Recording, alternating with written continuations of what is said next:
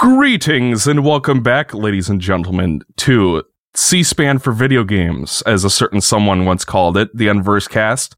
We're here to talk about God of War Ragnarok, and we've brought along some guests, so how about everybody, let's introduce ourselves. I'm Exo.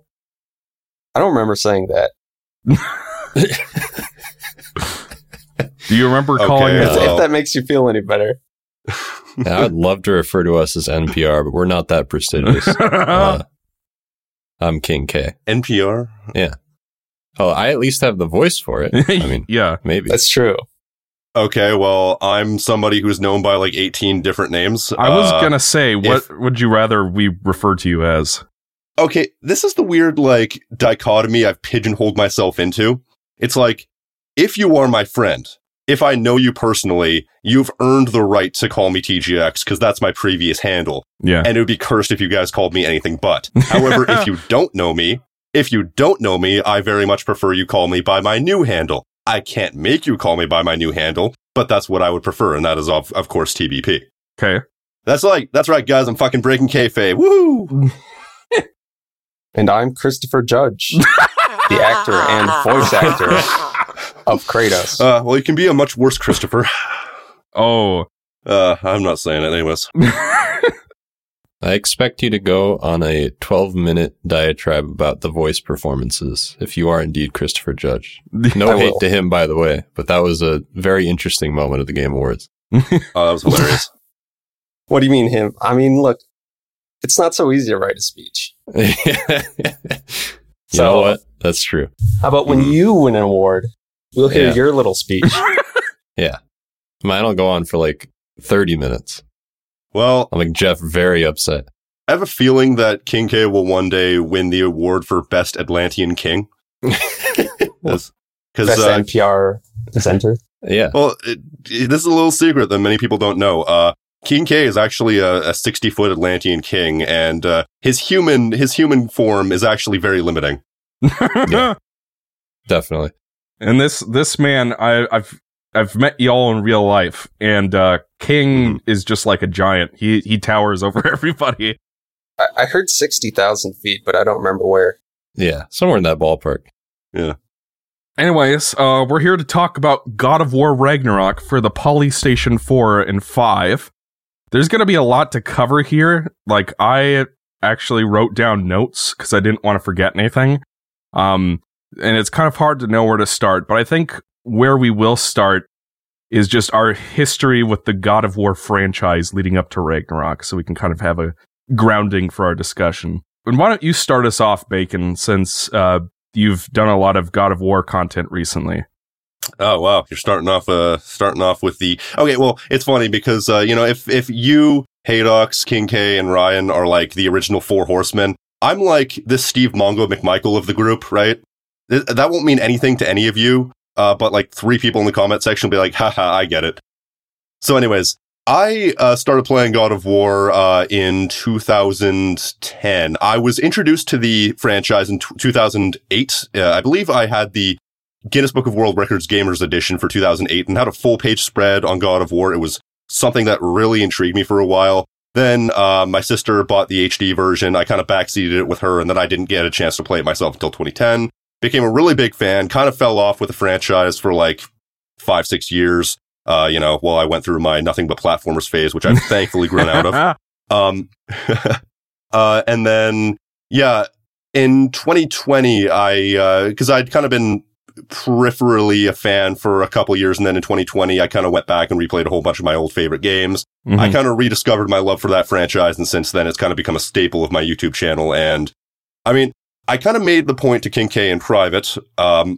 Yes, we speak in private. Well, I kind of made the point. I kind of made the point to him that, okay, so we kind of, me, him, and Exo. I don't know about what are the other Jagballs that's here. But we kind of represent the different steps of fandom. Like, I'm kind of the top step. I'm an unashamed fanboy of God of War. Mm-hmm. Whereas I kind of consider Exo to be kind of the step below that, where it's like you're a fan, but you're not like crazy about it. And King is just kind of hovering below that. He's never really shown that much of an interest, but he still likes the franchise. Or maybe I've got those two mixed up. Either way, I kind of consider myself an unashamed fanboy of the series, and that's kind of where I stand. Mm-hmm. Yeah, it's funny you mentioned that because King has made a God of War video before. He reviewed the first one, didn't he? I have. Yeah. And I've never taught, like, I'm going to have to record the first 2 games for the Lords of Shadow review I'm working on, but yeah, otherwise I haven't talked about them on the channel at all. You make videos? I used to a long time ago.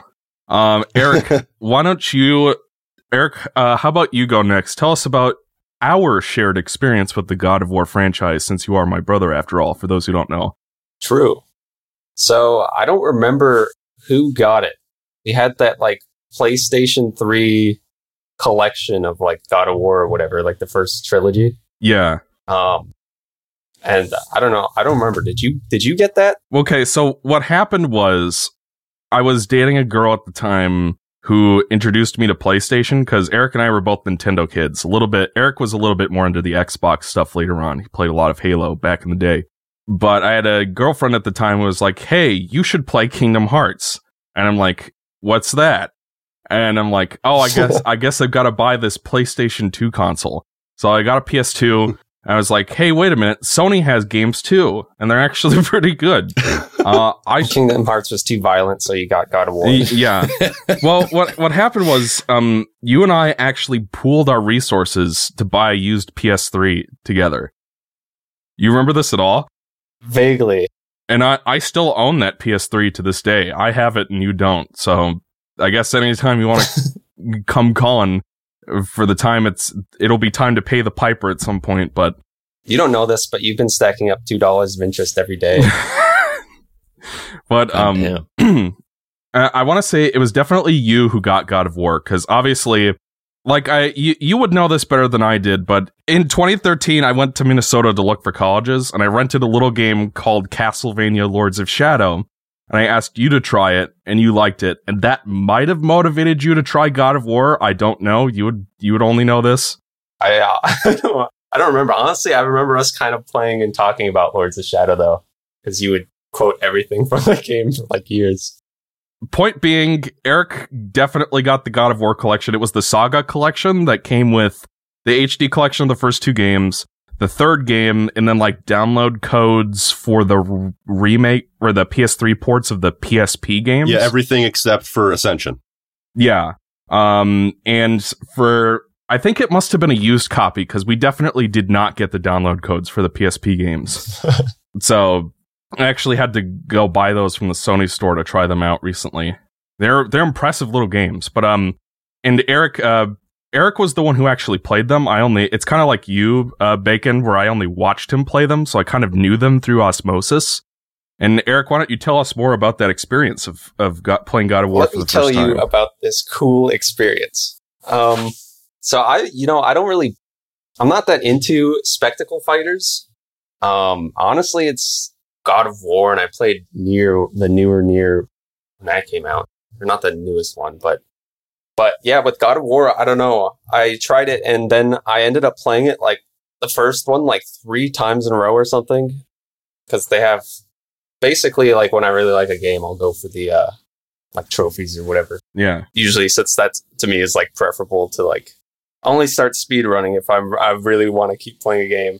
And usually then it's not for long. But with God of War, there was Super Marion Drug Lord 65. That's right. Yeah. With that, it's just like, I want to play this game again, but what do I do? But anyway, so first one, I don't know. I ended up playing multiple times in a row because you got to like, there's like a speed run or whatever achievement, finish it fast enough or whatever.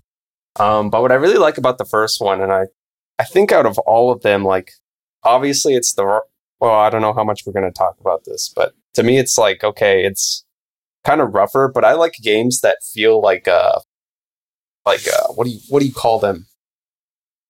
Like an Odyssey type. I call them masterpieces. Well, you know, like a Odyssey or like, I don't know, where it feels like, okay, you got to go over and accomplish this thing. Yeah. That's part of why I like the first Dark Souls more than the other ones. Because to me, it feels similar to God of War in that, okay, now you got to go find Pandora's box, and it feels like each step is like big and epic. So kind of like a single unbroken sequence of events.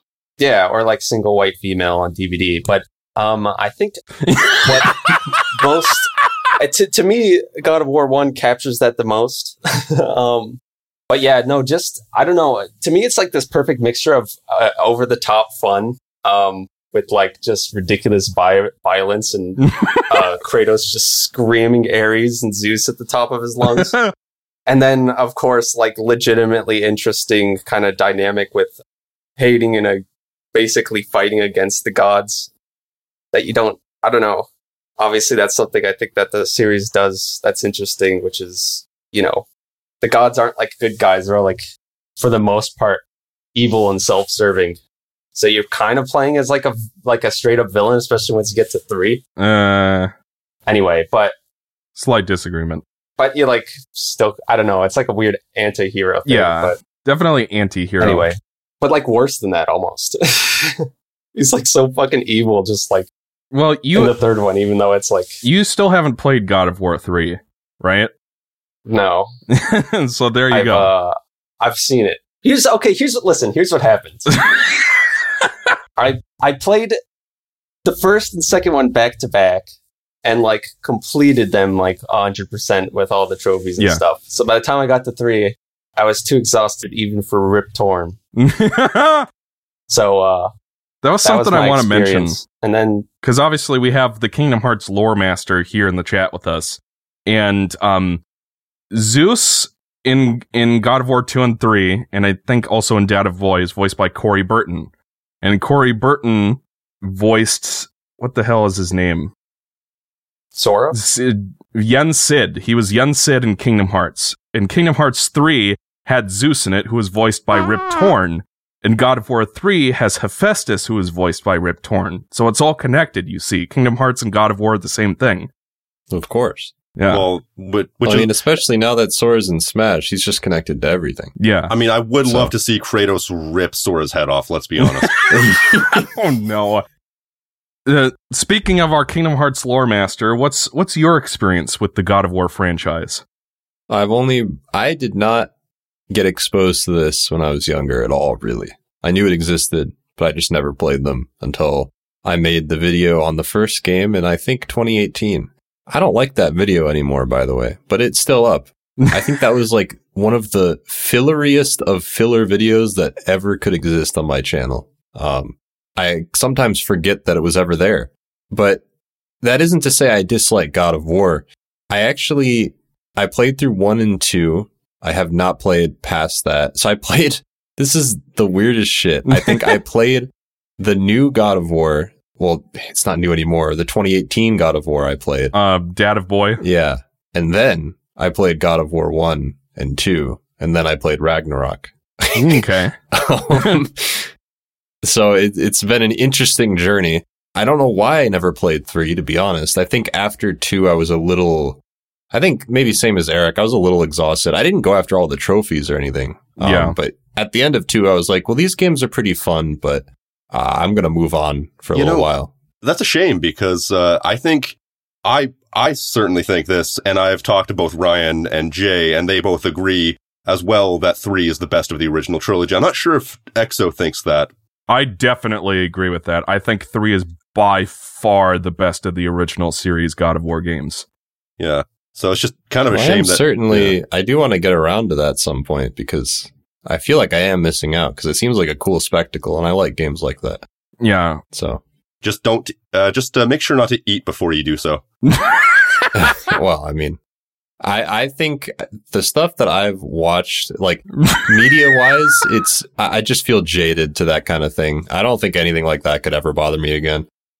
So you've seen Really? Elfen Lied. I did when I was young. Yes. Yeah, this is a complete side tangent, but I'm kind of the same way. But if you've ever watched, was it Don't Hug Me, I'm Scared, the TV show?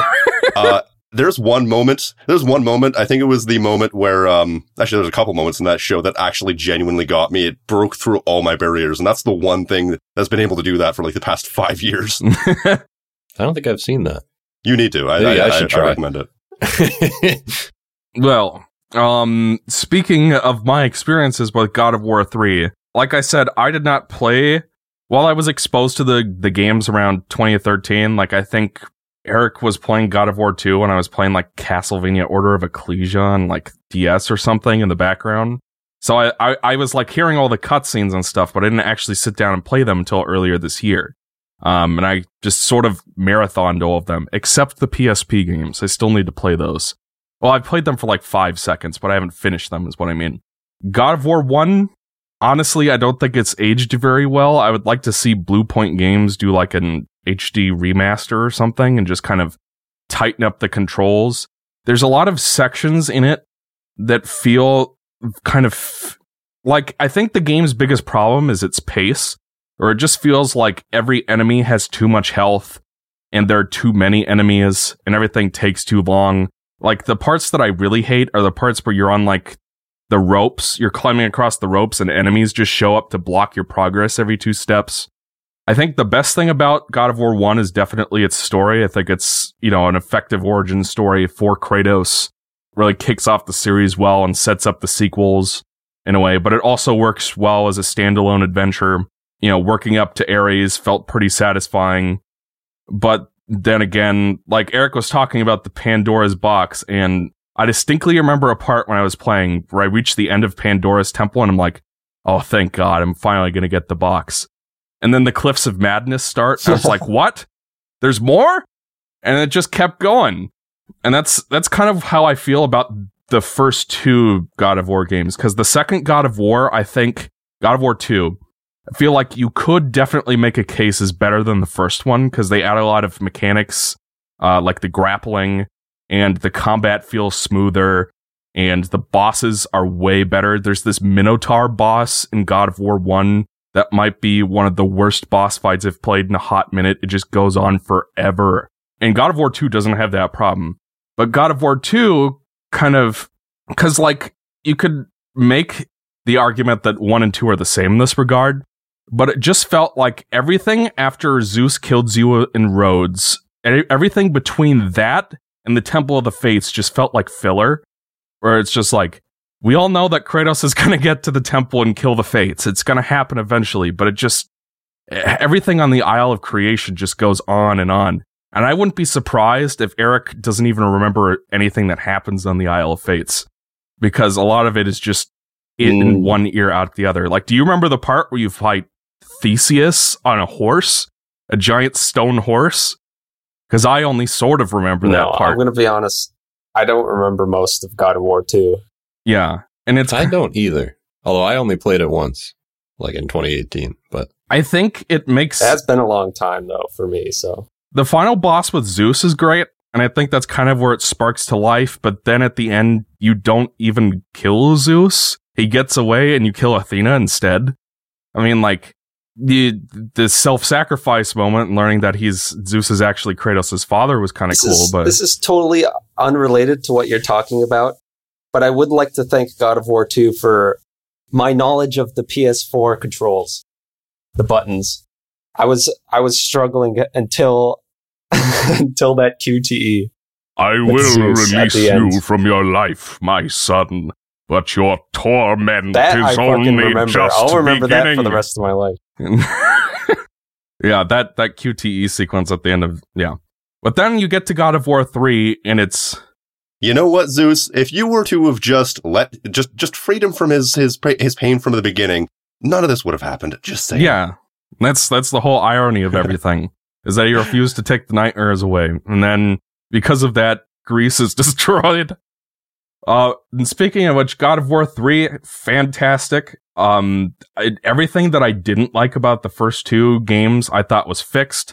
And I feel like there's a problem with a lot of trilogies in that it's kind of like the Matrix Reloaded Resurrections problem, where all of the plot is in the second movie, and then the third movie is just a giant climax that goes on forever, like the Hobbit Battle of 5 Armies kind of deal. Or you have a Rise of Scott. Like Halo as well. Yes, Halo 3 has the same problem. Eric and I have discussed this many times off camera, but God of War 3, I feel, doesn't have that problem. I feel like the whole thread with Pandora gives it a competent narrative arc that a lot of third installments don't have. I thought the final battle with Zeus was really satisfying. Like, one of my favorite parts was, at the end, you're just wailing on his face nonstop. And then at a certain point, he dies, and you're still punching him, and then you realize, wait a minute, did he die? And then you stop punching, and you realize he died like a minute ago, and you've just been punching him for no reason. That was great. Blinded by rage. And Bacon, you might know this, but you mentioned in a lot of your videos that Kratos can't kill himself by his own hands. Where is that explained? Is that in like a secret ending to 3? I think that was in one of the comics that was maybe a tie-in to God of War 2018. I don't remember specifically where it's from, but I do specifically remember hearing from one of the bigger God of War lore tubers that, yeah, there is something to do with the fact that he cannot die by his own hands, and that's why he's that's kind of like one of the big narrative arcs of the series. And also another thing that's present as well is that he can never get rid of the Blades of Chaos because they are forever tied to him in some, wibbly wobbly way or whatever.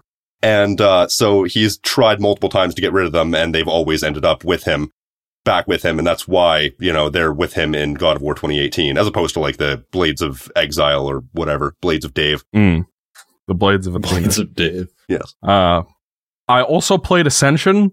I don't know if any of you besides Bacon have played Ascension. I thought, because like Bacon, I know you really appreciate the story in that game. At least you've told me so off the record. I thought that game was thoroughly pointless. I got almost nothing out of it. And there's like a part after you fight the first Fury where you go to like a village or something, and that happens immediately after. And it took me like 2 hours to realize that was a flashback. So that was confusing. It just kind of felt like we just got this explosive finale with God of War 3, and now we're talking about a story that was never mentioned in any of the previous games. And not in a good way, like the PSP games where they talk about like Deimos and stuff and kind of set up God of War 2 and 3 through that. It just felt like we wanted to make another God of War game, so we told this story. I don't know. Not very impressed, personally. Ascension's definitely the game that made me realize, okay, it's definitely a good thing they switched up the formula for the next game, because Ascension really was where the formula started to wear thin, especially with all the quote-unquote changes they made. It's like, oh, now we're changing the combat engine to this. It's like, yeah, we're changing it up and making it demonstrably worse. Yeah, because like the magic system in Ascension just sucks. Because it's basically a thing like you avoid getting hit. It's kind of like the immolation in Permafrost from the new games, where like it adds a elemental effect to your attacks. But if you get hit once, that all goes away. So, or at least that's what I remember. But we should probably all talk about Dad of Boy. That's the name that Bacon has given to God of War 2018, because that's kind of important when discussing Ragnarok. Personally, I loved God of War 2018 Dad of Boy. I thought it was excellent. When I was marathoning these games, it was such a breath of fresh air, especially after Ascension, to play that and have like, okay, new setting, new systems, new mechanics, new characters. And I wasn't as familiar with Norse mythology as I was Greek, so I learned a lot from playing that game. And that was, because like, for most of us, our exposure to Norse mythology is probably just like the MCU, the Thor movies. So it was kind of interesting to see a more likely authentic interpretation of that lore. So, and Eric, you have a lot of experience with Dad of Boy, right? Yeah, I played it like 3 times, I think. And yeah, I remember when it came out. I don't know, I wasn't that interested. I think you had the PS4 or whatever. So I was like, it wasn't really on my radar. But it seems like, okay, there are a few people who were like, oh, they ruined Kratos, or they have their issues with the game. And there are issues that I think are kind of overlooked. But to me, it was pretty extraordinary what they managed to pull off, both in terms of kind of making such a huge, well-received game. But not just that, but also pretty overall well-received by like hardcore fans and stuff as well, with such a basically change in direction. Unless your name is Ryan. Yeah. So my experiences, I played it a couple times when it came out, and once more recently in anticipation for Ragnarok. Mm-hmm. And Dan, you said that Dad of Boy was your first God of War game? Yes. At least I believe it was. I'm pretty sure. Unless there's some childhood memory that I've never awakened. But yeah, I'm fairly confident. I played it when it came out. I haven't really ever returned to it, or I don't think I ever really will. Not to say it's like I don't like it, because I did quite enjoy my time with it when I was playing it. And I remember a lot of it quite fondly. I think it got a little repetitive for me at certain points, and like it seemed like it was a heartwarming story, but it was a bit like I think it's too severe to say it was like a bland premise, but it was a little less high octane than God of War was, which was the point. But it was a little hard for me to acclimate to that. But, you know, I respect what they did there. I think there's something about it that will always be hard for me to explain that never fully connected with me. And it's why I've never felt like going back, or I haven't really thought about it much. But it was pretty, you know, it was a well put together game that I enjoyed in 2018 quite a bit. And so we should note, seeing as we've kind of brought up, there's like contingent of folks who don't really like the new direction of these Norse era games. Ryan is one of them. And the reason he's not on this particular podcast is that he wasn't really interested in playing Ragnarok because he didn't like Dad of Boy all that much. And Ragnarok is a pretty long game, so I don't blame him. And it's expensive too. It's like $70 for a PS5 copy. So yeah, so that's why he's I also think basically everything he hated about Dad of Boy is in Ragnarok in some form, so he probably wouldn't like it anyway. Yeah. And we'll make sure to, when we do the end of year podcast talking about this year in gaming, we'll make sure to have Ryan, you know, if he's interested, talk about his experiences with the new era of God of War. But yeah, that's why he's not on this particular podcast. But yeah, Bacon, what did you think of Dad of Boy? Well, first of all, I just wanted to say that it is a shame that Ryan's not here, because if we weren't going to gang up on him, I would at least love it if we could both break out into song at least once. That would be fun. And if you don't remember, that's actually a thing. When we were hanging out last, that was actually something we both did. We both broke out into Wonder Boy by Tenacious D while we were drunk. It was great. I'm gonna wild shit happened there. I got married to Ryan and then divorced, and then nobody I knows took what the fuck kids. we're talking about. Yeah. Okay. Oh yeah. So my experiences with Dad of Boy, and incidentally, I'm not the one who coined that. That was something I just kind of came up with, but also had been coined by other people before. It's kind of an obvious thing to say. Yeah. But anyways, yeah. When I first saw Dad of Boy be announced in was it E3 2016? I was a little bit nonplussed, because it did look like, at that point I was kind of like still in the mindset of, you know, it's far too different and therefore ruined, and yeah, I wasn't at the time really willing to give it a chance. And then when it came out in 2018, everybody was giving universal praise. It's like, yeah, God of War's finally mature, or this and that and this and that. I'm like, hey. Watch your damn mouth. Watch your whore ass mouth there, okay? You might need to censor that. God of War was always good. God of War was always deep, etc., etc., etc. But then imagine this, when I actually got around to playing it myself, because yeah, when I replayed the original 6 games in 2020 and kind of fell back in love with the series properly, I then decided, hey, I'm going to give this new game a shot. And what do you know? I played it and I'm like, oh, this is actually a lot better than I could have ever given it credit for. Yeah. Like, I thought, as King said, the combat it does get a little bit repetitive after a while, in the sense that, you know, it doesn't evolve quite as much as the earlier games, but I enjoyed it pretty much front to back. It never wore too thin for me. Grammar. And for me, it was also a matter of, the story for me was also charming and well put together enough that it kind of made up for the game's shortcomings. So I was able to come out of it with a very positive experience, and seeing Kratos kind of evolve from the person he was to the person he now is, and just seeing all the ways his previous existence had kind of informed his current existence was so compelling. Seeing him open up to Atreus with the crippling fear that he might hurt Atreus in the same way that he hurt Calliope or Lysandra. It was very, very compelling front to back, pretty much for me. Yeah. I especially like, there's a lot of scenes in Dad of Boy where Atreus is upset and Kratos is like reaching towards Atreus to comfort him, but then backs off, where like you could tell he has yeah, that was probably one of the most memorable scenes for me when I first saw him do that when he's hunting the deer. I like when stories do that kind of thing when they're a little more subtle. Yeah. Bombarded by fucking subtext, quote unquote, left and right in these new fucking stories that come out. Is that was across different media. I mean, that's part of what made God of War 3 so resonant for me, was like the themes of parenthood and how, you know, if Kratos hadn't lost his family, he may have turned out to be a very different person, and Pandora almost redeemed him, but Zeus just couldn't shut the fuck up.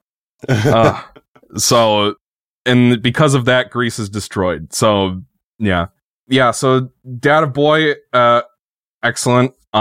Seems like we all at least enjoyed the game to some extent, which brings us to the topic of today's podcast, Ragnarok. What's our first impressions? Or as I prefer to call it, Dad of Boy Rabadoo. So, what's our first impressions of Dad of Boy Rabadoo? It reminded me of Phineas and Ferb. In what way? So, you know, have you seen Phineas and Ferb? Yes. It's a good show, right? Yeah. Very, very clever and very funny at points. But it is a tad annoying, right? Ferb, I know what we're gonna do today. My cupcake in the door. Where is this going? Right? You know what I mean? Aren't you a little old to be right? Did you just open up a book of Mad Libs or something? What Eric is saying is that there's a lot of shit that they do in every single episode of Phineas and Ferb, and it's cute at first, but it gets annoying after a while. We're going to war, boy. No, we're not going to war. Do you believe in prophecy? This is always vengeance. For me, it feels like, I don't know. I felt like part of what I loved about God of War 2018 was, I feel like what made it great was there was a few exceptional things, I think.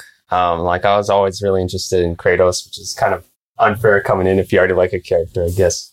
But also that sort of chatter dialogue. It was able to make even the boring stuff like climbing and being in the boat.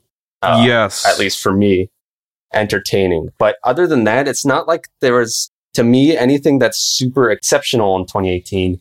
It was just that everything was pretty good, and it had these couple of things that all together kind of made it really work. And for me, I personally felt like if you love Ragnarok, more power to you, but I'm a little bit of I'm pretty negative about it, because I feel like it kind of suffered in every way, almost, except for maybe like combat. But that to me was never the best thing about it. And there's some stuff that really annoyed me. And one of those things is the fact that it has these basically themes. But because the game is so long that you're going from place to place, having the same chatter over and over about, at some point, like less than halfway through the game, I'm like, I do not give a fuck about prophecy anymore. But which we could certainly discuss when we talk about it. When we get more into the story, because I have a lot to say about that as well. King, what did you think? This is tough because the more distance I get, I beat the game like last week, and it was like a trawl for me. I was playing it. I mean, granted, I was busy with a lot of other things, but it was also like, I'm not going to lie, getting the energy to play it when I did get to play it was a little tough because I did not dislike the game, and I wouldn't even say it was like a meh for me or anything. Like, I liked it, but it was like, I think it was like a similar process to the original where I'm like, nothing about it was like grabbing me really intensely. It was just sort of like, I kind of wanted to see how it ended.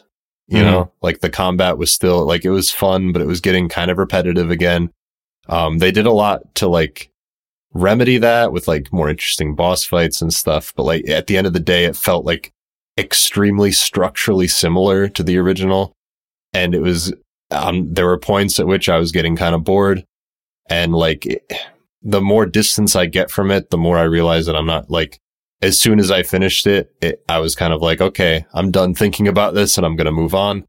So it's like, it sounds really negative, but I don't, it's so hard because I don't think I disliked it truly, I think I like it more than the original, and there are a lot of cool moments in there, but it's kind of like I'll probably never return to it, and it was cool to have experienced it, but I'm glad to be moving on, I guess, sort of thing. Like it was I respect what they made here. It probably took a lot of fucking work to make this game work the way that it does. But it's just, I don't think these games are entirely my thing. I like them, but I'm just not crazy about them, you know?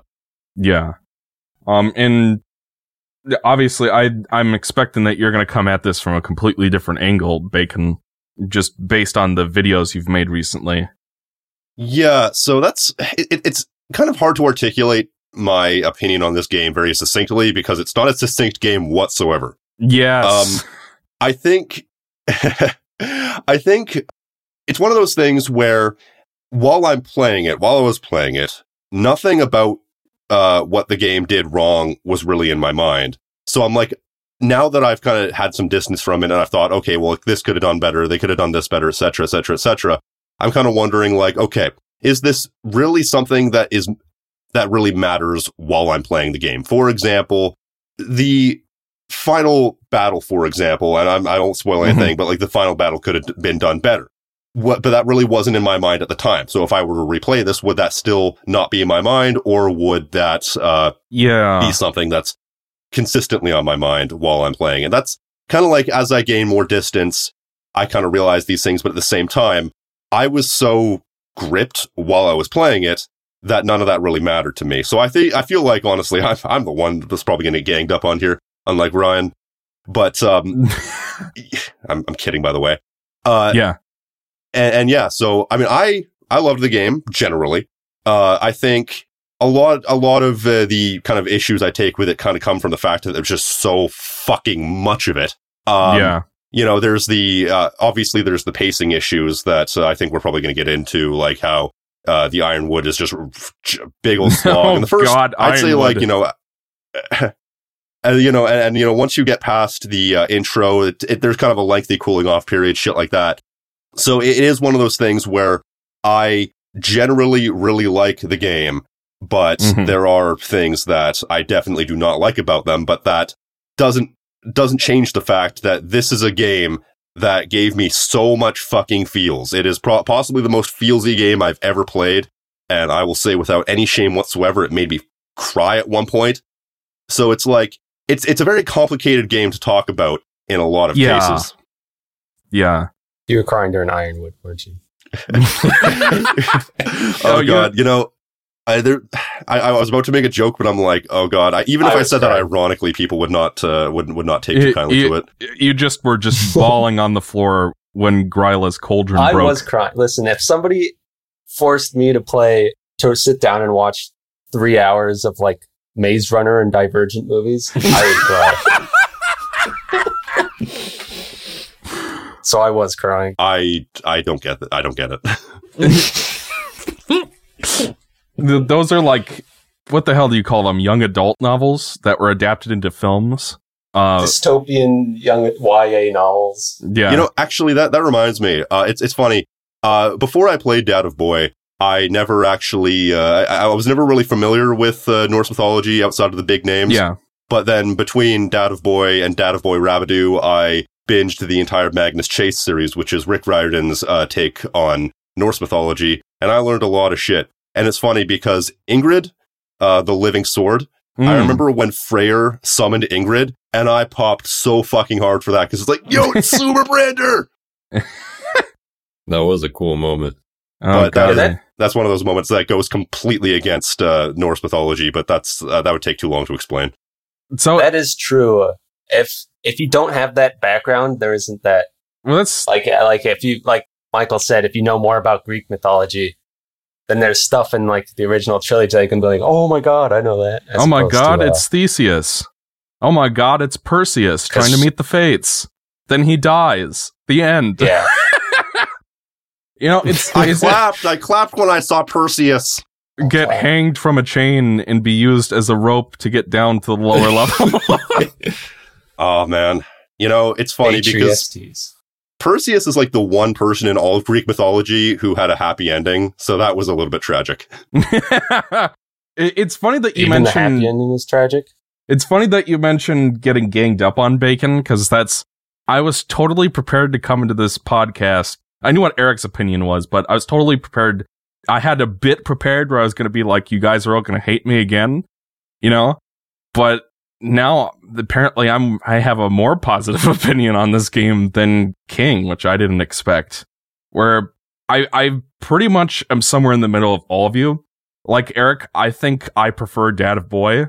And looking back on it, I'm not sure if I loved Dad of Boy so much just because by Ascension I was so done with the original series and appreciated Dad of Boy because it was so different, or if because the game was actually that good. I can't really tell. I would have to replay it again once, after I put some distance from these games.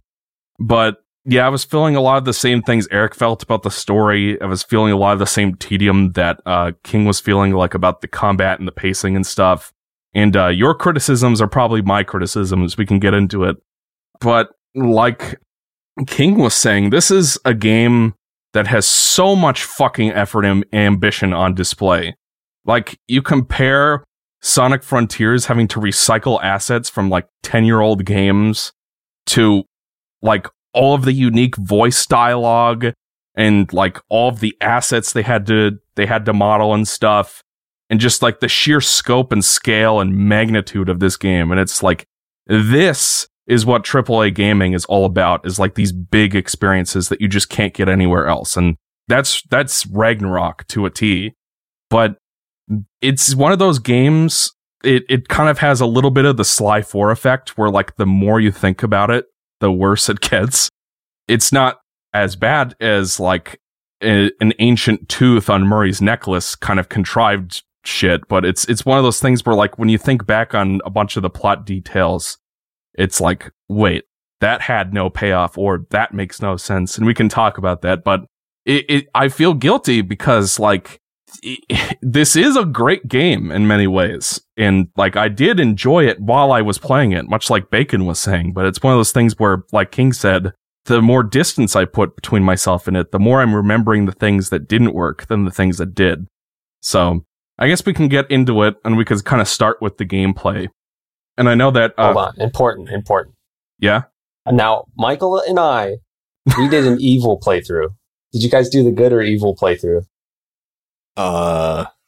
Did you throw the snowball at Sindri? Oh, yeah, 100%. I threw the fucking snowball at that fucker, yeah. I mean, yeah. Oh, see, okay, so I actually played it again in before this podcast, and I didn't throw the snowball. You know, lives if you don't throw the snowball. Spoilers, dude. If only. Whoops. Yeah, Sindri turns into a little sniveling bitch because he got a snowball thrown at him. If you don't throw the snowball at Sindri, he doesn't. Plot twist. Let's start with the gameplay. Yeah, you know who dies. There's a you know who dies, and he's just totally okay with it. Yeah. Of course. Yeah. And he's a good guy at the end. and dances, and he has a twerk off with Kratos. Okay, well, let's start with the gameplay. Because I think this was one thing that I didn't quite get, because there was a lot of people in your comment section, Bacon, who were talking about oh yeah, this is definitely a better game than the first. And I was kind of, why don't you kind of get into that? Because I think that's more your wheelhouse. Well, honestly, I'm not a game designer like you, so I can't really articulate properly exactly what it is that makes God of War Ragnarok, in my opinion, a better game from a gameplay standpoint. I just found that the combat flowed so much better. You were able to string together combos from various different weapons together. And I think was it Gamebreaker God on Twitter? That guy has done so many crazy combos, just day after day with Ragnarok, and just the way you're able to string combos together and the way everything kind of flows into itself, and, the new abilities, the different grapple abilities and the different shield abilities. The runic attacks weren't as big of a thing, and I was okay with that because they were more of an interruption to combat in the previous game than an addition to combat. If I may interrupt, I do find that I end up triggering the runic attacks more often by accident than on purpose, because I'm usually blocking, and then I press a button, and then I'm like, oh shit, I didn't mean to use my runic, but I just did. You fucking shitheel. Anyways, please continue. Skill issue. Yeah, so, also the wind-up attacks, and just it just feels like everything flows so much better to me in Ragnarok. And that's not to say that Dad of Boy had a bad combat engine whatsoever. I thought it was great in that, but I also think that it didn't quite have the same versatility, and as I said, it also relied a little bit too much on the different runic attacks in order to add variety, where I feel like that's more... that felt like it was an interruption to the combat, whereas, all the additions to the combat in Ragnarok felt like they were proper expansions to the concept rather than interruptions. And I've said interruptions like 12 times now. Sure, yeah. Where it felt, because while you're using a runic, you can't move or cancel or anything. So I see what you mean by interruption. Yeah. And I know, King, when you had first started playing Ragnarok, you were like, oh yeah, I definitely enjoy this more than the first one. Can you tell me more about that? Yeah, I think that it has the original God of War is very low key, which is kind of by design. They're kind of rebooting. Rebooting is not the right word, but you know what I mean. They're kind of resetting everything. Refreshing the series. Yeah. And so it's a lower key story about just spreading their mother's ashes in Jotunheim, or the journey to do that anyway. And so opening Ragnarok and having it be as explosive as it was kind of like, oh, it's like they injected some adrenaline into you, from the get-go. You're like, holy shit, things are popping off. You fight immediately, and it's like, oh shit, and I think at that moment I was ready to keep going, because I was like, holy shit, this is they're really just taking the original and kind of injecting more of the original energy into it. And when I say the original, I mean the original trilogy energy. Yeah. Of this is getting a lot more explosive, because the higher there was this sense in the original that Odin and the higher tier gods were because you're just fucking around with Baldur and Thor's sons. So you get to this Ragnarok, and all of a sudden the fucking Allfather's knocking on your door, and it's okay, this is a little bit scarier now. This isn't fun and games anymore. That scene was thoroughly tense.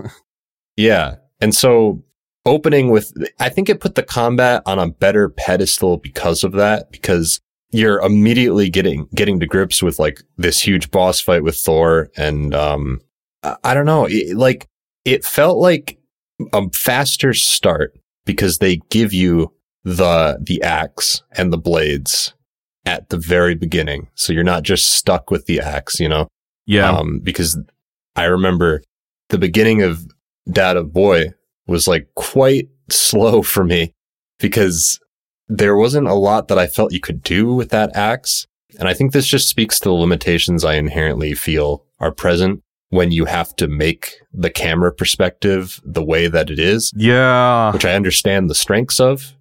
It puts you more in line with the character, and it works really well for the story they're trying to tell, the lower key story.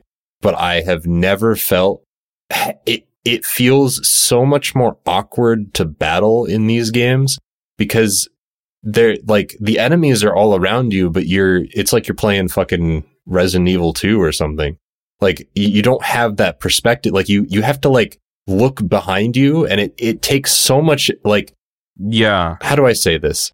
It sounds dramatic to say it takes so much effort to turn the camera around, but when you're fighting 10 enemies at once, it fucking kind of does take a lot to it kind of does take a lot to look 180 degrees, because then your back is to somebody else. And it's just compared to the originals where you had a clear vision of everything going on, and all you really had to worry about was the combos you were flying out at people. It felt a little bit more satisfying in that game. So in this game, it's I think it's upgraded from the original in the sense that you have access to more of your tools at the beginning. And in that sense, it's not necessarily that you have more options than you did in the original, or at least for most of the game until you get another weapon. But it felt like it eased you into it better, and you got a lot more of your runic abilities faster. And it just kind of, I think that the enemy design being a little bit less repetitive and the boss fights especially being more varied made it flow a lot better overall. But I'm still not like fully in tune with what's going on. And maybe that's like the point of it being a little bit more stripped back, that Kratos isn't as savage as he used to be. But like, I don't know.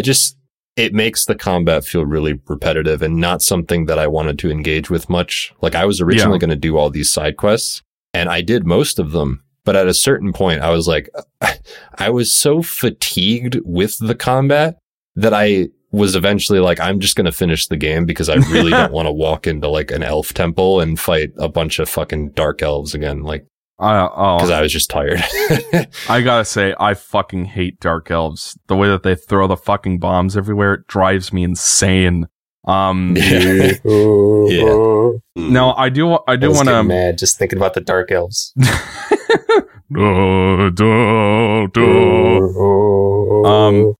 But I mean, like, you brought up a lot of things that I want to talk about as well. But I think the one thing I did have a question about, because we have both King and Eric are big fans of the Soulsborne franchise, or, genre. Mm-hmm. How much, because like I've barely played any of those games, how much similarity is there between like this new version of God of War and the Souls games? Because don't they have like a similar camera and a slower pace? The camera's not quite over the shoulder as much as it is like, I mean, it's more zoomed in probably than the original God of War trilogy, but like it's, how do I say? It's like at a moderate distance from you. Mm-hmm. It's still behind you and you still move it around, but it's like, it's zoomed out in comparison to these new God of War games. Yeah. Where it's like literally over your shoulder. Yeah, I would say like it's clearly inspired by and takes some elements by it. You would never mistake this for like a Souls like or anything like that in terms of the combat. It's not like Tunic where they literally rip off Estus flasks. No, well, yeah, every other game has an Estus flask and a bonfire nowadays. Yeah. Yeah, no, I would say I was personally hoping that God of War 2018 would feel a little bit more like, and to bring back the point, like I have seen, what's funny is when I saw, like, if you look at videos, even in God of War 2018, I haven't seen, maybe they're even crazier in Ragnarok, but if you see people who have put like hundreds of hours in them, like string together combos, like it's crazy. Like I didn't even know that the game, like the combat could even look like that, because I felt like in the first game, it's way too easy to converge on some like boring strategy, like especially in harder difficulties. Like in the early game, throwing the axe is the best. In the middle game, spamming arrows with Atreus is the best. Then runic spam is the best. And then you get to the Valkyries, in which case not being a little bitch is the best. But yeah, no, I don't know. The combat is, I wouldn't say, to me, what's funny is I did play Ragnarok. I didn't beat the whole thing. I said I played it twice. I played a little bit just to because I didn't remember much of the beginning since it's been a few weeks since I played it. But it's funny, on the harder difficulties, it just feels like it's got like that Borderlands 2 problem, or like just general, I don't know if there are a bunch of games that do this, but where this, like, they have too much health and it feels like when you hit something, they don't react enough. And then it's just like, you're just whacking away and then it's just boring. And that's what it feels like on harder difficulties. I played it and then I tried playing it on like normal. And first of all, I beat half the game without dying once, as opposed to like, it's like, it goes from like just slamming over and over and over again on a health bar to trivial. And this feels like there's no in between. Yeah. So I don't know. There are way worse combat systems, I feel like, and that there is some fun here, especially when you have 2 and then 3 weapons as opposed to just 1 and then 2. Mm-hmm. But I don't know. I was done with it. That to me was never the biggest draw, which is funny because I'm normally very much a gameplay first kind of guy. I was very hesitant about 2018 because it felt like more of a story, like a modern Uncharted Last of Us type game. And I wasn't as interested. I remember we did like an E3 podcast in like 2017, and I said like the same thing. This looks like Last of Us with God of War characters in it, which it sort of is, but also not really. I think I agree with a lot of what you guys have said so far. I want to talk about the camera in this game because I agree completely with King.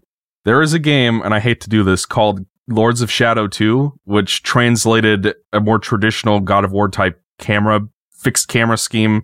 Technically, it was in Rygar as well.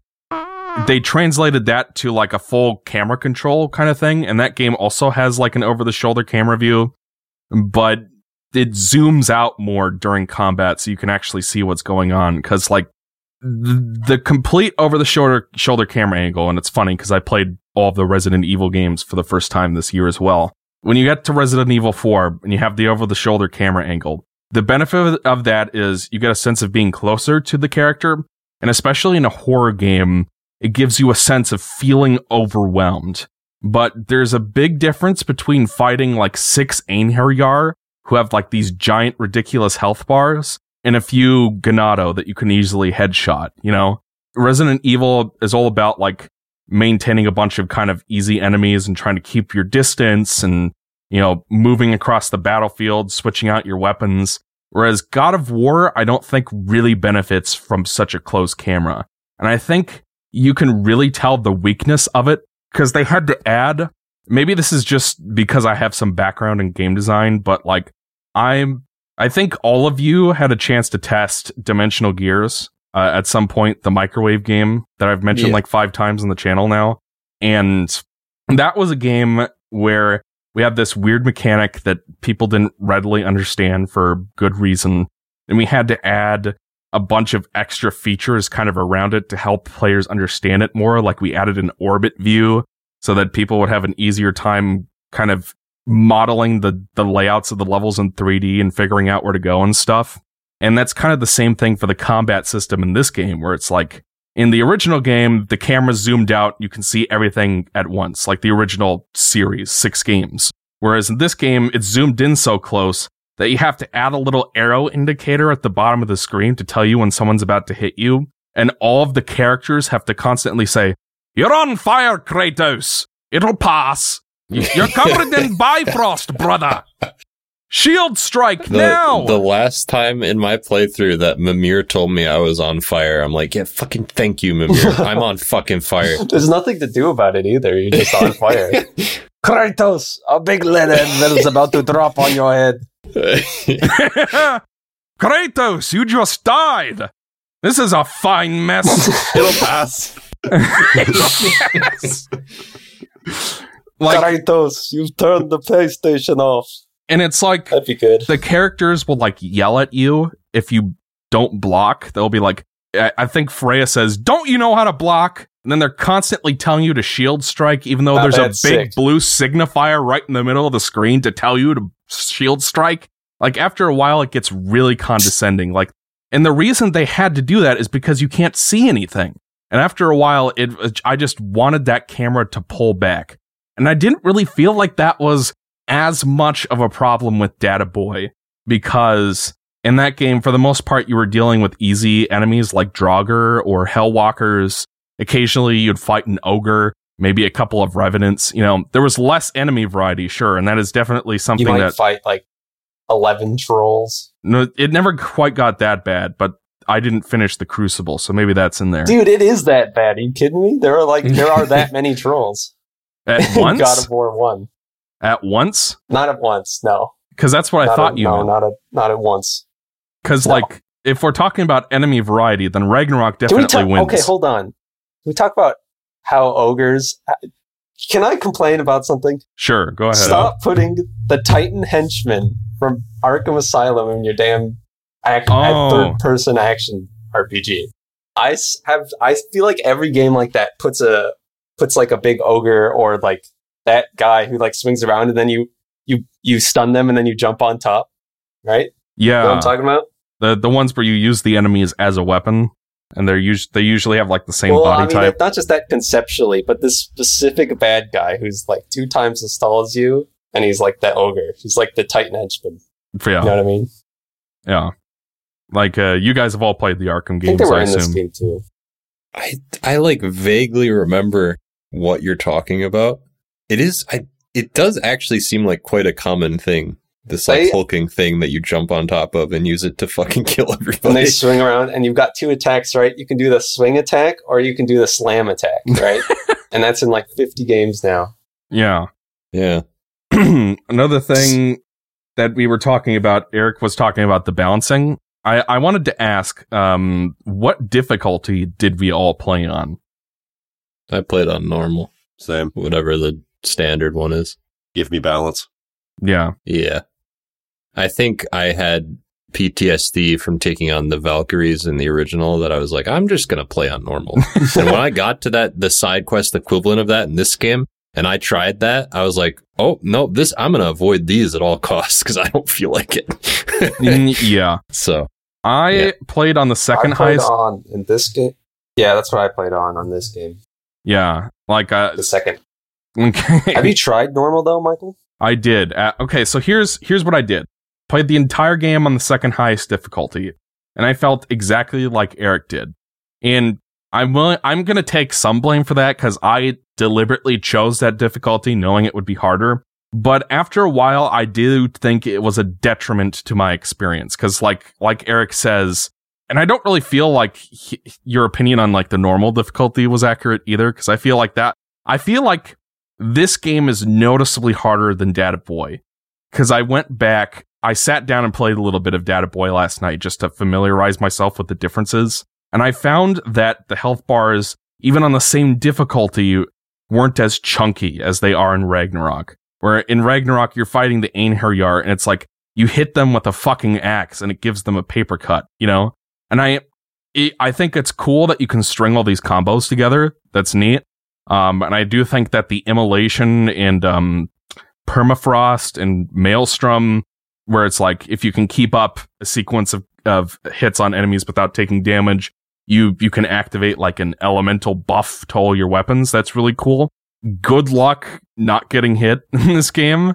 And why would I want to try to string together all these combos on an Einherjar when I can just spam triangle and that has like the highest DPS for most enemies? Like you can use like the Glacial Rake or like the uppercut moves to juggle some of the weaker enemies. That's the optimal strategy for those guys. But once you get to a beefy, like I hate Einherjar. I'm just gonna say it. I fucking hate Einherjar. I hate them even more than Dark Elves. Like I dun dun dun dun dun dun dun dun dun dun dun dun dun Kratos, Themos. Anyways, like I hate Einherjar, and I'm gonna guess that all of yours favorite or least favorite section in the game is probably Ironwood. I think for me, it was probably the second Vanaheim chapter, where like I was just furious with the game, and I just wanted to put it down because like I'm getting my ass kicked by these Einherjar. They're spawning over and over again. There's a part where is injured, and you're like stuck in like a little coliseum, and just more Einherjar spawned one after the other, and then eventually there's like this big hammer Einherjar that spawns that can like jump. He's like He's like Hyperius from Halo Infinite, where he can just jump across the map and hit you with this hammer and like take out half of your health in an instant. Like, I'm sure, Eric, you remember that fucking gravity hammer brute boss from Halo Infinite, right? I don't know. I'm starting to like that Einherjar. You being a... They've done a better job at annoying me than you have in the past few years, so yeah. It's true. I forgot. Listen. Every time you start complaining about something, it's like the good old days. There's nothing that makes me smile faster than Michael being like pissed at something. But I can just see you sitting there. Why do these guys have so much fucking health? Yeah, that was pretty much what I was saying. And something I was also annoyed by, and I'm not sure if it's just my TV. We should talk about like PS4, PS5 stuff at some point. But dude, I played it on the PS4. On one hand, I'm like impressed how easy it is to kind of get used to 30 frames per second, but man, it is. Can't believe we're playing games in 30 frames per second if you don't have a PS5. Well, it's not the best, but you also don't have the PS4 Pro, which I imagine probably has a performance mode. I think the rest of us played on PS5 in performance mode, right? Yeah. Yep. I'm used to 4K at this point, and the performance mode, whatever magic they are using to upscale sub-native video at this point is like so good that I can barely tell the difference. So like I'm playing, apparently the internal resolution is like 1440p or something, but it looks like 4K to me. Like the scaling's really sharp and clean, so no complaints there, especially having played the Data Boy on PC personally and in native 4K. Like it wasn't a difficult transition. But I always forget that game's on PC, to be honest. I mean, it's a solid port. It's the version I would recommend if you have a PC. I associate it so much with Sony that it's so bizarre that it's on PC. I always forget about it. Sony's Mario. I think it's great that Sony... I think it's great too. I'm just not used to this happening. I hope this keeps happening. Port everything to PC. I would love to see Nintendo port their stuff to PC so I don't have to play... Oh, I would too. I would love to live in that timeline. And I would like to see unicorns flying out of my butt, and I think it's about equally as likely at this point. And now I've forgotten what Oh, yes. I don't know if you guys noticed this. I think you were talking about the Einherjar in the Dark Elves. Yes. Einherjar. Einherjar. So, I don't know if this was something, and you guys can tell me if this is something you experienced, but I swear to God, no. There is like a 2-frame delay on your block of some kind, where it's like, I'm trying to dodge. Sure it was, Michael. I'm trying to dodge. And your controller was broken too. Well, I'm thinking it might be a delay on my TV, personally. Like, maybe my game mode's not as good as it should be. Because, like, I sat down and played Data Boy on PC, and I swear it felt more responsive than Ragnarok on PS5. So I don't know what's going on, but it's like I'm trying to block the Einherjar or dodge, and I swear sometimes it just won't happen. And that got really frustrating. Because it's like when you're fighting... When you're in the higher difficulties and you're trying to like fight some of the later boss fights, like on the second highest difficulty is something to behold. Spoilers. Yes. And you can't say you fight in this George Carlin, you, Michael. Sorry, Michael, go on about your cool fact. I don't know. It just felt like something that drives me nuts about the older God of War games is that they don't have guard canceling. Like, if you're in the middle of a combat animation, you can't block, which drives me insane, because I'm used to Bayonetta where it's instantaneous, and you can dodge at any time. Yeah, see, that's a more Soulsborne type thing. Now, but the benefit is, the trade-off is, you might find that annoying, but the trade-off is there is that extra element of having to plan your attacks, and you can't just spam, because otherwise you get I kind of wish that these God of War games played a little more into that. That's the thing, right? It's like, okay, if they do that, and some people are going to like that, but I doubt it would be as popular as it is if it did. I mean, probably not. But yeah. Well, I would probably like it more than I do. I would too, but I think Michael wouldn't. I don't think you would, Michael. What I've played of like Demon Souls, the combat feels noticeably slower than most of these other like spectacle fighter games, where like it makes more sense and it's easier to time a block when a swing takes like a full second. You know what I mean? Whereas these games are pretty fast paced. So like not having guard canceling feels like, especially with the Blades of Chaos, like those move really fast. If I'm using like a big club, of course I'm not going to be able to block instantaneously, you know? And that's not as much of a problem in the newer God of War games. Like, the block is much more responsive in these games than the older ones. But still, I just found myself, when you're surrounded by 6 Einherjar, you know, and they're just, like, pelting you with attacks and Bifrost, you want your dodge to work every time you use it. And I just swear it wasn't working sometimes. And that got really frustrating after a while.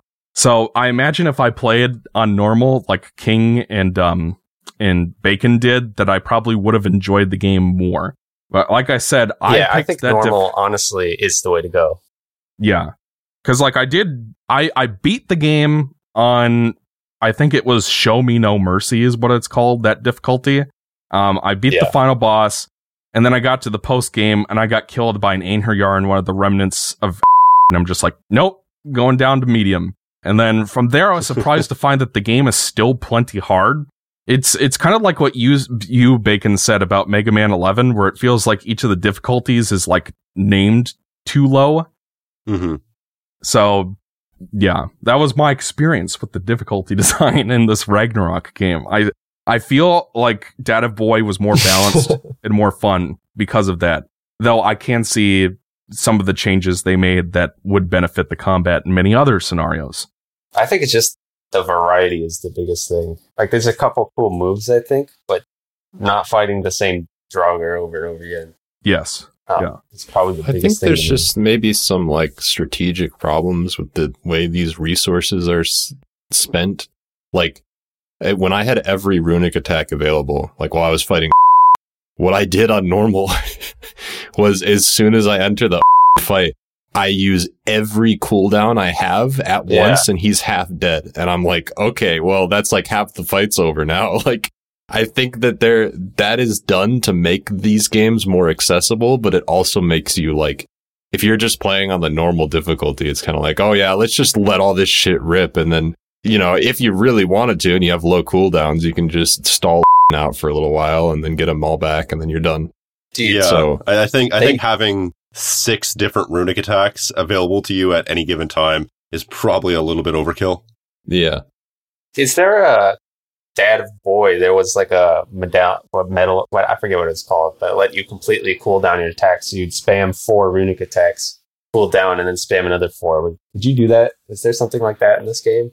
Yeah, I'm sure. Like 6.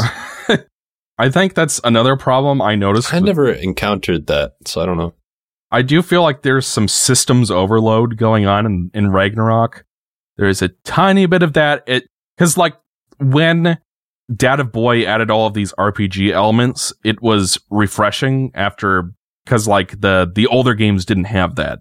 So it added a little bit more strategy, but it's also one of those things where when you have a talisman that you can put like 8 different things on, and then you have a relic that you can activate, then you have 6 runic attacks and a pommel for each of your weapons. Like after a while, it's just like, what? And then this gives you... That's one of the things that like I'm most conflicted about, is that I think that this RPG shit is overloading my brain every 5 seconds. Whenever I open a chest, I'm like, oh, Jesus Christ, I have a new thing that I need to go like slot in. And King K... it's weird because... You're like the big RPG guy too. Like I've been watching your Pokemon videos recently, and you're talking about how like, and this Pokemon benefits from the physical special split, but it doesn't have butt fuck ability yet. That's the thing, is that like, I think in an RPG, especially like with a Pokemon, the entire game is built around you setting up your Pokemon correctly, and then you select moves in combat. It's like the combat is turn-based, and it's entirely reliant on what stats you bring to the table and shit like that. Whereas with God of War, it feels moment to moment like it's an action game, right? And so I'm playing it like that. And when in between fights, you're like, I really like exploring around for chests and stuff. I basically found every chest in the game that wasn't in like a side quest, because I didn't technically do all the side quests, but like I found that really rewarding and satisfying. But it felt a bit like it feels like my brain was bursting at a point, because every single time you open a fucking chest or just pick some random shit up off the ground, it's like, oh god, this is a new runic attack, or this is like a new thing to slot into the amulet, or this is like, this gives a 5% I have a new chest piece, boost maybe I should luck, go upgrade only it for 5 Brock. seconds. And you found a Mogilian. Equip it to your shins to get more fall damage. It just gets to a point where I'm like, how necessary is this? And how much do I actually get out of the fact that I have control over Kratos? Because I really don't think the control for me is that substantial, when it's like you can pick whether your runes cool down slower, or whether you have more health, or whether you can kill things faster. It just does not feel like that feels like a choice that could be made in so much fewer options than getting like 10 chess pieces and like 18 runic slots or whatever, you know. It's just, It's a little overwhelming. And to top it all off, everything gets upgraded at the shop too. And it's like, but you also never have enough fucking resources to upgrade anything, in my experience. Unless if you like go grind, like, I don't even think the game will tell you where you can find certain resources. So you have to look it up if you just don't have an Asgardian ingot on hand. And it's just, that just adds another layer of confusion to all of these RPG elements where it's like, the game is encouraging you to upgrade things and you just don't have what you need. I like a lot of it sounds like I liked a lot of the RPG stuff, like the customization stuff more.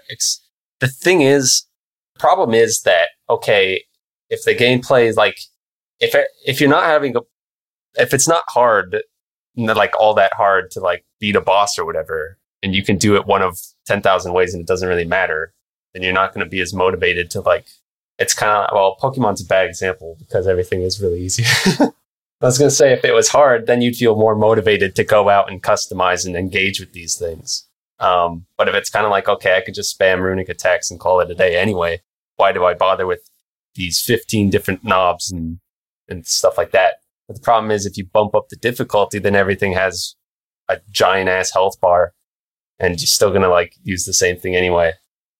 I don't know. That's a common issue just in a lot of games, right? Where you bump up the difficulty and it's the shittiest way to do it, where it's just, oh, give yourself less health, give the enemies more health. I remember thinking about that when I was like playing through like Ratchet Deadlocked, trying to play it on the hardest difficulty, and I'm like, wait a minute, this isn't fun anymore. Yeah. Yeah, I feel like difficulty selection is something that just varies wildly from game to game. Whatever their definition of difficulty is so subjective that it's just like... It's something that generally needs to have more thought put into it, I think. Yeah. And it's also something that probably doesn't get a lot of dev time, is the thing. Yeah, definitely not. It seems like a very low priority thing to worry about. Because if a nerd's playing on a higher difficulty, they're probably like... Yeah. You're probably willing to put up with some horse shit. Play the game. Like, I imagine, because like, just for fun, sometime just go look up your favorite game on like Steam and see the percentage for the amount of people who actually finished it.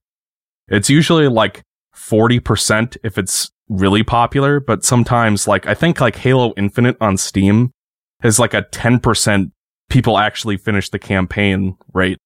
And it's like, at that point... There's multiplayer there too. Well, yeah. I mean, that's a bit of a special case, but like, you would be surprised at how many people just don't fucking finish games, is my point. And with that being the case, who's actually going to go back and play New Game Plus after that? Maybe like 1/10 of 1%. And that being the case, no one's going to bother to make something really exciting for like a super hard difficulty. They're just going to crank up the stats and call it a day, because that's probably all the time that the system designer had. Can you guys think of any like really backward difficulty settings? Like really weird ones? I think one of the Stalker games, if I recall correctly. That's what I was going to talk about. Yeah, like anyway, wasn't there like a glitch where like or like some sort of dev mistake where the difficulty options are placed in reverse? There was, I think maybe with Shadow of Chernobyl. The thing with Stalker is the difficulty determines how accurate yours and the enemy's guns are. Oh, Jesus. Everybody kind of agrees you have to play in the hardest difficulty, because then everybody then you actually, the accuracy of your guns is better. So you're accurate, but so are the enemies. Yeah, that makes sense. Yeah. Well, it's sort of like a thing in, there's a similar thing. Well, this is more of a gimmick thing in Devil May Cry, but there's a mode where like you kill everything in one hit, but they kill you in one hit, sort of a deal. I guess I sort of enjoy when there's more gimmicky stuff like that, because it's not an outright difficulty increase, but it's also a way to play the game that's not like the same as you would get normally. What, wasn't critical mode in Kingdom Hearts kind of like that? Yeah, critical mode's probably one of my favorite examples. In KH2 specifically, that critical varies throughout the games and what it does, but the modern philosophy seems to be, in KH2, the way they built it was, you do more, your damage cap increases in the sense that you will get more abilities at the start of the game and you will do more damage to bosses, but you will also take more damage from them. Yeah. So I think shit like that is probably the thing I'm the most into, because like you get the best of both worlds in the sense that the game is a lot fucking harder, but it doesn't take like, it's like the exact opposite of beefing up the health bars. It's actually easier to get the health bars down, but it's more frenetic, since if you get hit once, you're probably going to fucking die. Yeah. So See, I like shit like that. I would love that if that was if God of War Ragnarok was that way, where it felt like you could like literally run up and behead the tiny little guys in one hit, but you're also like, if you're surrounded, you know, it's a more stressful, high risk, high reward. Yeah. Yeah. As opposed to, You're on fire, Kratos. I just killed one quarter of a capybara with like big teeth or whatever. You're on fire, oh, yours already dead. Well, this is a Falls back fine and mess. lands on Mimir. Well, just kind of bringing things back to what you were talking about earlier. I didn't find that the block or the parry or anything. I never found there was any sort of delay on that. So I think that might have just been you. No offense. I mean, it could just be my TV. Yeah. You know. Yeah, I didn't have any problems, and I think, Michael, you're really, really terrible, and you need to get good. Well, you know, I mean, spoken like you a said true it, so I just Souls have to. player. it's spoken no like offense, a true no little offense, you're brother, just more trash. like here's the thing. I put no shortage of effort into trying to get good. I swear to God, I tried my hardest, but like, it's one of those things where like the longer it goes on, I paid a tutor $40 an hour to get good at God of War. it's one of those things where the longer it goes on, the more frustrating it gets, and the more your skill starts to deteriorate. You know, where like your frustration instead of I'll helping agree you. with you, Michael, that the normal difficulty feels harder than the normal difficulty of the original God of War. Yes, So I would agree that the game in general feels a bit more difficult. Like I got a few deaths that I just didn't get in the original. So it's definitely harder. and that's kind of the long and short of it. You know, like I'll admit, I'm no pro gamer. I'm no Eric.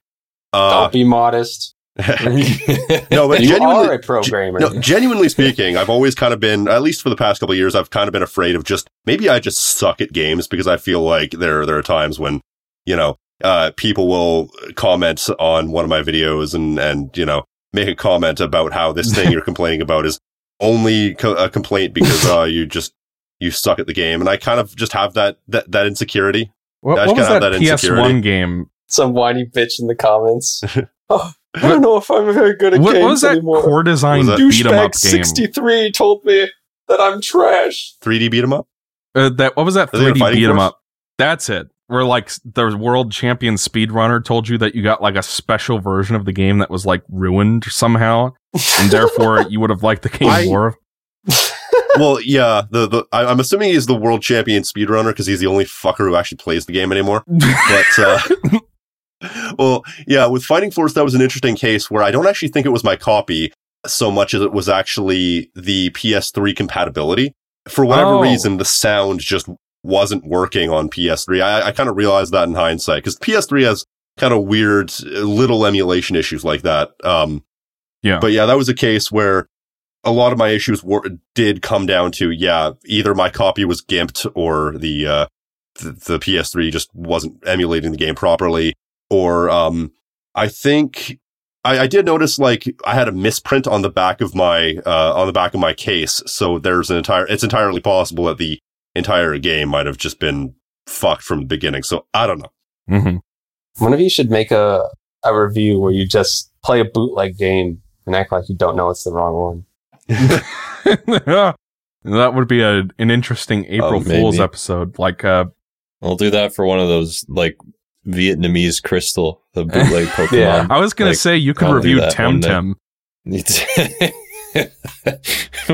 I always try to think of April Fool's ideas, and I never think of one. I have an idea. Maybe I'll do that video this year or next year. Because my idea for that is like just make a normal video, but on a weird ass fucking video game. Yeah, I might do that. But anyway, do we have any other observations we wanted to share on the gameplay in Ragnarok, like the side quests or anything? Because I'm kind of with you, King, on that one. Well, we probably should hurry this along a little bit more, but I do have a little bit more to say. First of all, personally, I didn't have any problem with the Einherjar. They were no different to me than any other enemies in the game. Michael's face is beet red right now. Oh yeah, absolutely. He's gonna like he's gonna do that. I forgot his name. He was on Channel Awesome. He had that one meme thing where he was like running up the street. Oh, Linkara. It's like he's gonna Linkara run all the way up to me just to slap me across the face. Yeah, look, I don't care. Like, if you enjoyed fighting them, more power to you. Kara. Well, I think, as we were talking about earlier, this game has an incredibly explosive opening. And I think that's kind of like, for me, that was the thing that kind of made the game earn the benefit of the doubt for me, where it's like, okay, it had a lengthy cooling off sequence after that, but I was kind of cool with it. But I think this is definitely a game where a lot of the same issues exist. Not all of them, obviously, but a lot of the same issues exist from the first Out of Boy. And I think the interesting thing about the progression for me, I've noticed with a lot of people, is that it starts off hot and then it kind of peters off and then it eventually gets a lot better. And I think I've noticed that kind of same pattern. And it's like, for me, the kind of petering off point, the petering off point is where it kind of makes me think, okay, this game, depending on where you start, depending on how good you think it is at the start, will kind of determine how low that low point gets. Because if you're not really into it, then it'll get really low. Whereas if you're really into it, like I was, that low point wasn't really nearly as low to make me, for the game to really lose me. And I think if you don't like the game already, or if you're not really if you're not really impressed with the game, I find that when it reaches that low point, I don't think it's necessarily good enough that if you already weren't into the game, that the game will ever get good enough to you that you would enjoy it. And that's why I'm not prepared to say that this is a game. I'm not prepared to say that this is a game that if you didn't like the original, you'll like this one. I think it's kind of in that same ballpark. Yeah. Because once this game hits the ground running, I think it's just, I'm not going to say 10 out of 10, but it was a fucking great ass game. As soon as it, I would say from, probably the Vanaheim chapter onward for me, the first Vanaheim chapter onward, like I was just gripped like a motherfucker. I'm going to agree completely. Opening really solid. I think we all are on the same page on that. And then I think, by necessity, and you kind of mentioned this in one of your videos, Bacon, you can't keep that level of, heightened excitement up for the whole game. So they kind of had to cool down for a bit and kind of let it ramp back up. But it's a pretty lengthy cooling down sequence. Yeah. But like from Vanaheim onward, that's where I felt like the plot finally kind of got going. Because the whole thing with goes kind of nowhere. Spoilers. We could talk about that in a bit. And that at first it seems like, oh, we're going to prepare for Ragnarok. But then it's like, oh, I guess we don't want Ragnarok to happen because of this. And kind of what Eric was saying. But like from Vanaheim, that's kind of where the story started to get some motion going and it started to go somewhere, was Vanaheim. Mm-hmm. The rest of this program contains plot spoilers for God of War Ragnarok, including endgame spoilers. If you do not wish to be spoiled, stop watching now. What for us was the low point? Because I have a feeling what most of you are going to say. You already know mine. I would. Now, Eric. Eric, we were at my birthday dinner. And our non-binary sibling is like, so, what'd you think of Ironwood? And I was just like, the big problem with it for me is that did not need to be 3 hours long. Especially for like, the other Atreus chapters are like maybe 40 minutes to an hour long, but that Ironwood just dragged. And Eric, you hit it. Except for the misadventures of Sindri and Atreus, which I was totally down for. I despised every Atreus chapter. It felt like torture. I hate all of them. I couldn't stand them. When I was playing again, I got through Ironwood. I timed myself. I timed it to see how long it took, where I knew where to go, and it was an hour and a half, a little over an hour and a half. Okay. I was fast. I was doing the moves. I was BLJ through the whole course, and it just still took an hour and a half. But some guy in my comment section said, "Oh, it takes 40 minutes max." I'm like, No, it doesn't. No, they're liars. No. They're liars. It takes at least twice as long. Yeah, no, If you go really fast, like obviously, okay, if you went really fast, I could see maybe getting that down to an hour. But dude, I didn't like all the other ones too. It's just like he's like you're just like climbing. He's like doing the funny talking to himself bit. Yeah. Is a more Maze Runner, as I said. These characters, I don't know. My biggest problem with this game is I'm struggling to think of one new character that I even remotely give a shit about. Whoa. When I loved it. I loved Freya, Brock, and Sindri. That's a, I don't know. That's a hot take. Now that you mention it, I might actually agree with that. Because I'm having trouble thinking of one. I really enjoyed Fruit. Oh, yeah. That makes one of us. I mean, I liked her personality and her characterization, that she wanted to become a Valkyrie, but her parents didn't want her, or her mother didn't want her to become a Valkyrie. It was, I put $800 on an amiibo of Skjolder on eBay. Yeah, they make Skjolder amiibo is coming in the mail. They make amiibos out of Sony characters now, and everybody go get your Master Chief amiibo now on sale. On the note of the Atreus sections, and I think I did mention this in one of my videos, where Atreus' gameplay never gets versatile to the point where I feel his sections hold up long for like long stretches. I felt the first example of his gameplay, that was good because it was kind of short, didn't really drag. You also had a lot of good character work. The third one, where he's going off to Asgard, that was good for me because it dragged a little bit lengthwise, but I felt like it had a lot of good story elements to kind of bolster it up. You know, yeah, that was definitely one of the more talky segments. Yeah, that was one of the more talky segments in the game. You know, these people want to claim it's just a walking simulator, but anyways, yeah, that's kind of what I felt for a lot of the later Atreus sections as well. Was if it did go on longer, there was at least a lot of story to back it up that I was really invested in. The Ironwood is an example where the dynamic between the two characters, it eventually kind of clicked with me, but I felt that Angrboda was a bit irritating to me, I'll be honest. I found her very awkward in a very kind of not charming way. A Disney Channel kind of way? Yeah. And it's funny because, like, I had played Rift Apart immediately after playing Ragnarok. And first of all, Rift Apart was a really good cooldown for Ragnarok because, holy crap, a 10-hour game? Who would have thought? I thought Rivet was an example of a character who was awkward in a way that was very charming, whereas this was, as you say, kind of Disney Channel-esque, and their dynamic didn't work and it just went on for too long. Eventually it started clicking and I was like, okay, yeah, I'm getting what they're trying to do here. Obviously, you know, they're really trying to hammer home that relationship between Atreus and Angrboda, but yeah, it was rough going for a little while, especially just with the pace just dragging. Apparently in the mythology, Angrboda and Loki were the parents of Fenrir. Hey, all right. I don't remember. I don't know enough about Norse to say yes or no, but yeah. And Hel, I guess I'm not mistaken, right? I think you're probably correct. Yeah.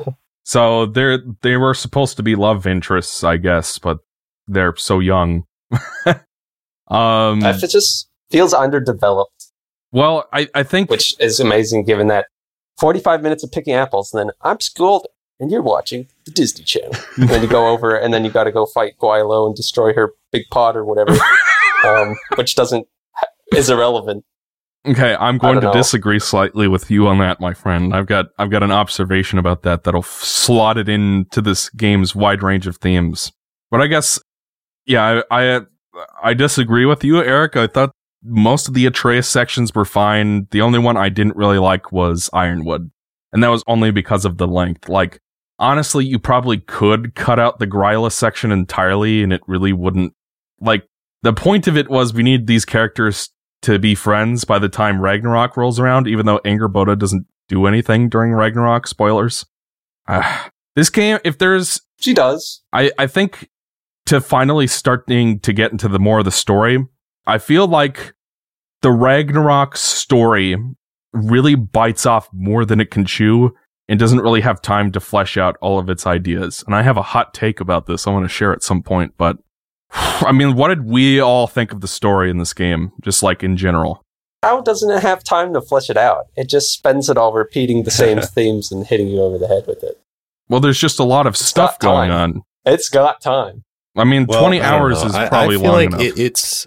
It's a satisfying journey with characters that I enjoy, like with Kratos and Atreus and Freya and Mimir. I think Mimir is probably my favorite character, honestly. Yeah.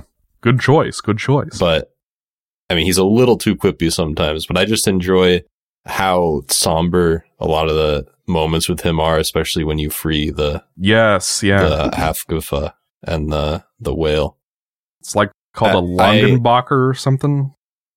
I don't remember. I think there are a lot of good tender moments between the core cast, like when Atreus and Kratos, I think, are the two major characters involved with the plot that I cared the most about what happened to them. And I think their relationship was really well portrayed, and that was probably my favorite thing about the original as well. So it was in that sense a lot of what I liked about the original, but I also think that I may agree that the plot that it takes to get there is a bit, this game feels like it could have been, it's interesting the way you say, Michael, that it bites off more than it can chew. And I sort of agree, but I also feel like it feels like it stretches itself far beyond what it needs. It feels like there's a lot of moments in the game where characters are saying things over and over again. I guess like Eric was saying with the Phineas and Ferb thing. I didn't actually quite think about it in that way until right now, but we're not going to go to war with Asgard, there's 5 different times where people are talking about how the prophecy and how we are we gonna, it's kind of like you oscillate between this is kind of cute that they're commenting about oh, if we kill fucking Heimdall, then we'll fall into the prophecy. And I'm like, oh, that's kind of cute. And then they keep saying it, and they keep saying it, and then Kratos kills Heimdall, and it's okay, yeah. And it's it's a little bit it's weird because I agree that it bites off more than it can chew, but I also think that it's getting stretched to a point where I'm yeah, this is an enjoyable story, but also when you reach the end of it, it feels a little bit anticlimactic because it has so much fucking build up to Ragnarok that when you get to Ragnarok, it's a bit it just kind of happens and then you're done. Yep. And it's oh, all right then. I think it's it's more than just Ragnarok as well, because in God of War 2018, there's all this build up for Thor and Odin, and you're constantly hearing about it. And then you get to Asgard, and it's I don't know. It did feel the whole Ragnarok thing could probably fits within 1 hour, when it feels like it should probably be 4 to really highlight the scale of this battle. Because there's to kind of go off what you were saying, Eric. There's a lot of Mimir bleats a lot about how Jormungandr and Thor are totally going to fight. That's why Jormungandr eats the statue. Of legends. He eats the statue, and that's the reason why you have to go inside of him to get Mimir's other eye later in the game. But then, you play the Ragnarok battle, and it's I don't even think you can really even see Jormungandr. I want to say someone in your comment section, Bacon, said that, it's in the background. You can see him, but, it's cool. It's they focus on it for a little bit while you're walking through, but it's, kind of a background element. That's honestly my favorite part of it. Looking over and seeing Thor and Jormungandr. Yeah, I honestly thought that was kind of cool. I would agree. Well, but I completely missed it. Okay, you've got basically two long ass games building up the lore of Thor and Odin and Ragnarok, and then you get there, and it's just I don't know. It feels very small relative to what you think it is, which I guess part of that's the build up, but. Well, I don't know. I just I feel the fight with Baldur was more crazy and big. Because they spent the whole game building it up. You fight him multiple times, and you actually understood what his motivation was. In terms of the plot, it's in terms of you either got to kill Baldur or let Baldur kill Freya, and it's there is no easy answer to that particular dilemma. And that kind of leaves you on this note of gee, I wonder if things could have gone different. and that sets up Freya and Kratos' relationship for the second game. It's like, where's that going to go?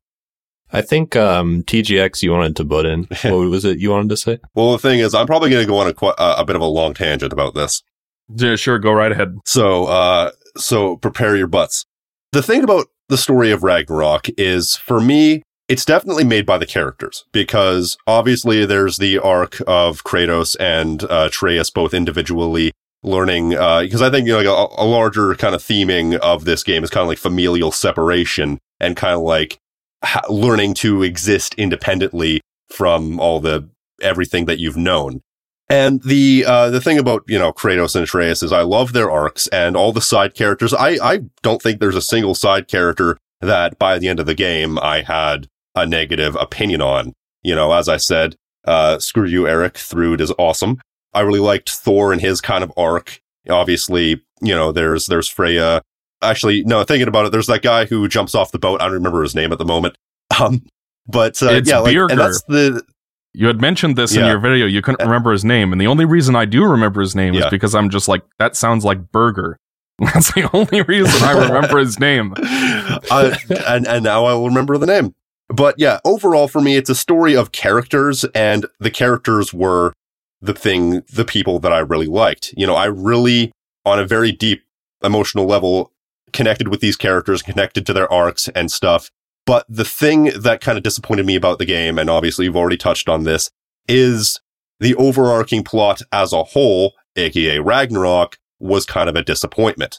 It was over too quickly. Odin was too much of a non-threat. Made me really wonder if all this was really necessary, if we could kick his ass and destroy his entire realm this easily. The Ragnarok monster came across as a bigger threat than Odin, and that really shouldn't have come across. Thor's kind of character ended a little bit too quickly. And obviously there's the big battle and everything. And this makes me think, and I'm pretty sure this is the hot take that EXO was probably going to bring up. This should have been 2 games. And I don't think that's a hot take. And I think I can think of the exact moment that I think I would end this game. I would end it after you kill Heimdall. I would end it, once you escape Vanaheim. Yeah. And that's all over and done with. You go back to the house, you have the horn. And at this point, it's like, okay, Ragnarok is inevitable. You don't know what happens next, but that's like a perfect place to leave the game off on, where you can make a third game where you start to really expand on the idea of Ragnarok and have it play out, I feel. Because I feel like that section after you kill Heimdall feels like the most truncated part of the game. Because at that point, it's like they're kind of weirdly rushing all these different arcs to their conclusion and rushing everything to a conclusion that could have been its whole a singular game. And I think that Heimdall, because he really did for most of the game come across as the true antagonist, what with him planning to kill Atreus, what with him being such a massive son of a bitch. Yep. It really felt like if you ended the game there, you have the horn, you go back to Brock and Sindri's house, and you think and you have a conversation like Ragnarok is now inevitable. That would have been a great place to leave the game off on. But otherwise, like I said, all the characters, I can't think of one character in this entire game that I didn't identify with. Kratos' arc was amazing. Atreus, Brock and Sindri were fantastic. I fucking loved, Brock. He really came into his own in this game, I think, where he just kind of became that. He was inconsequential, but now he was inconsequential in the first game. Sorry, Dev Boy. Yeah.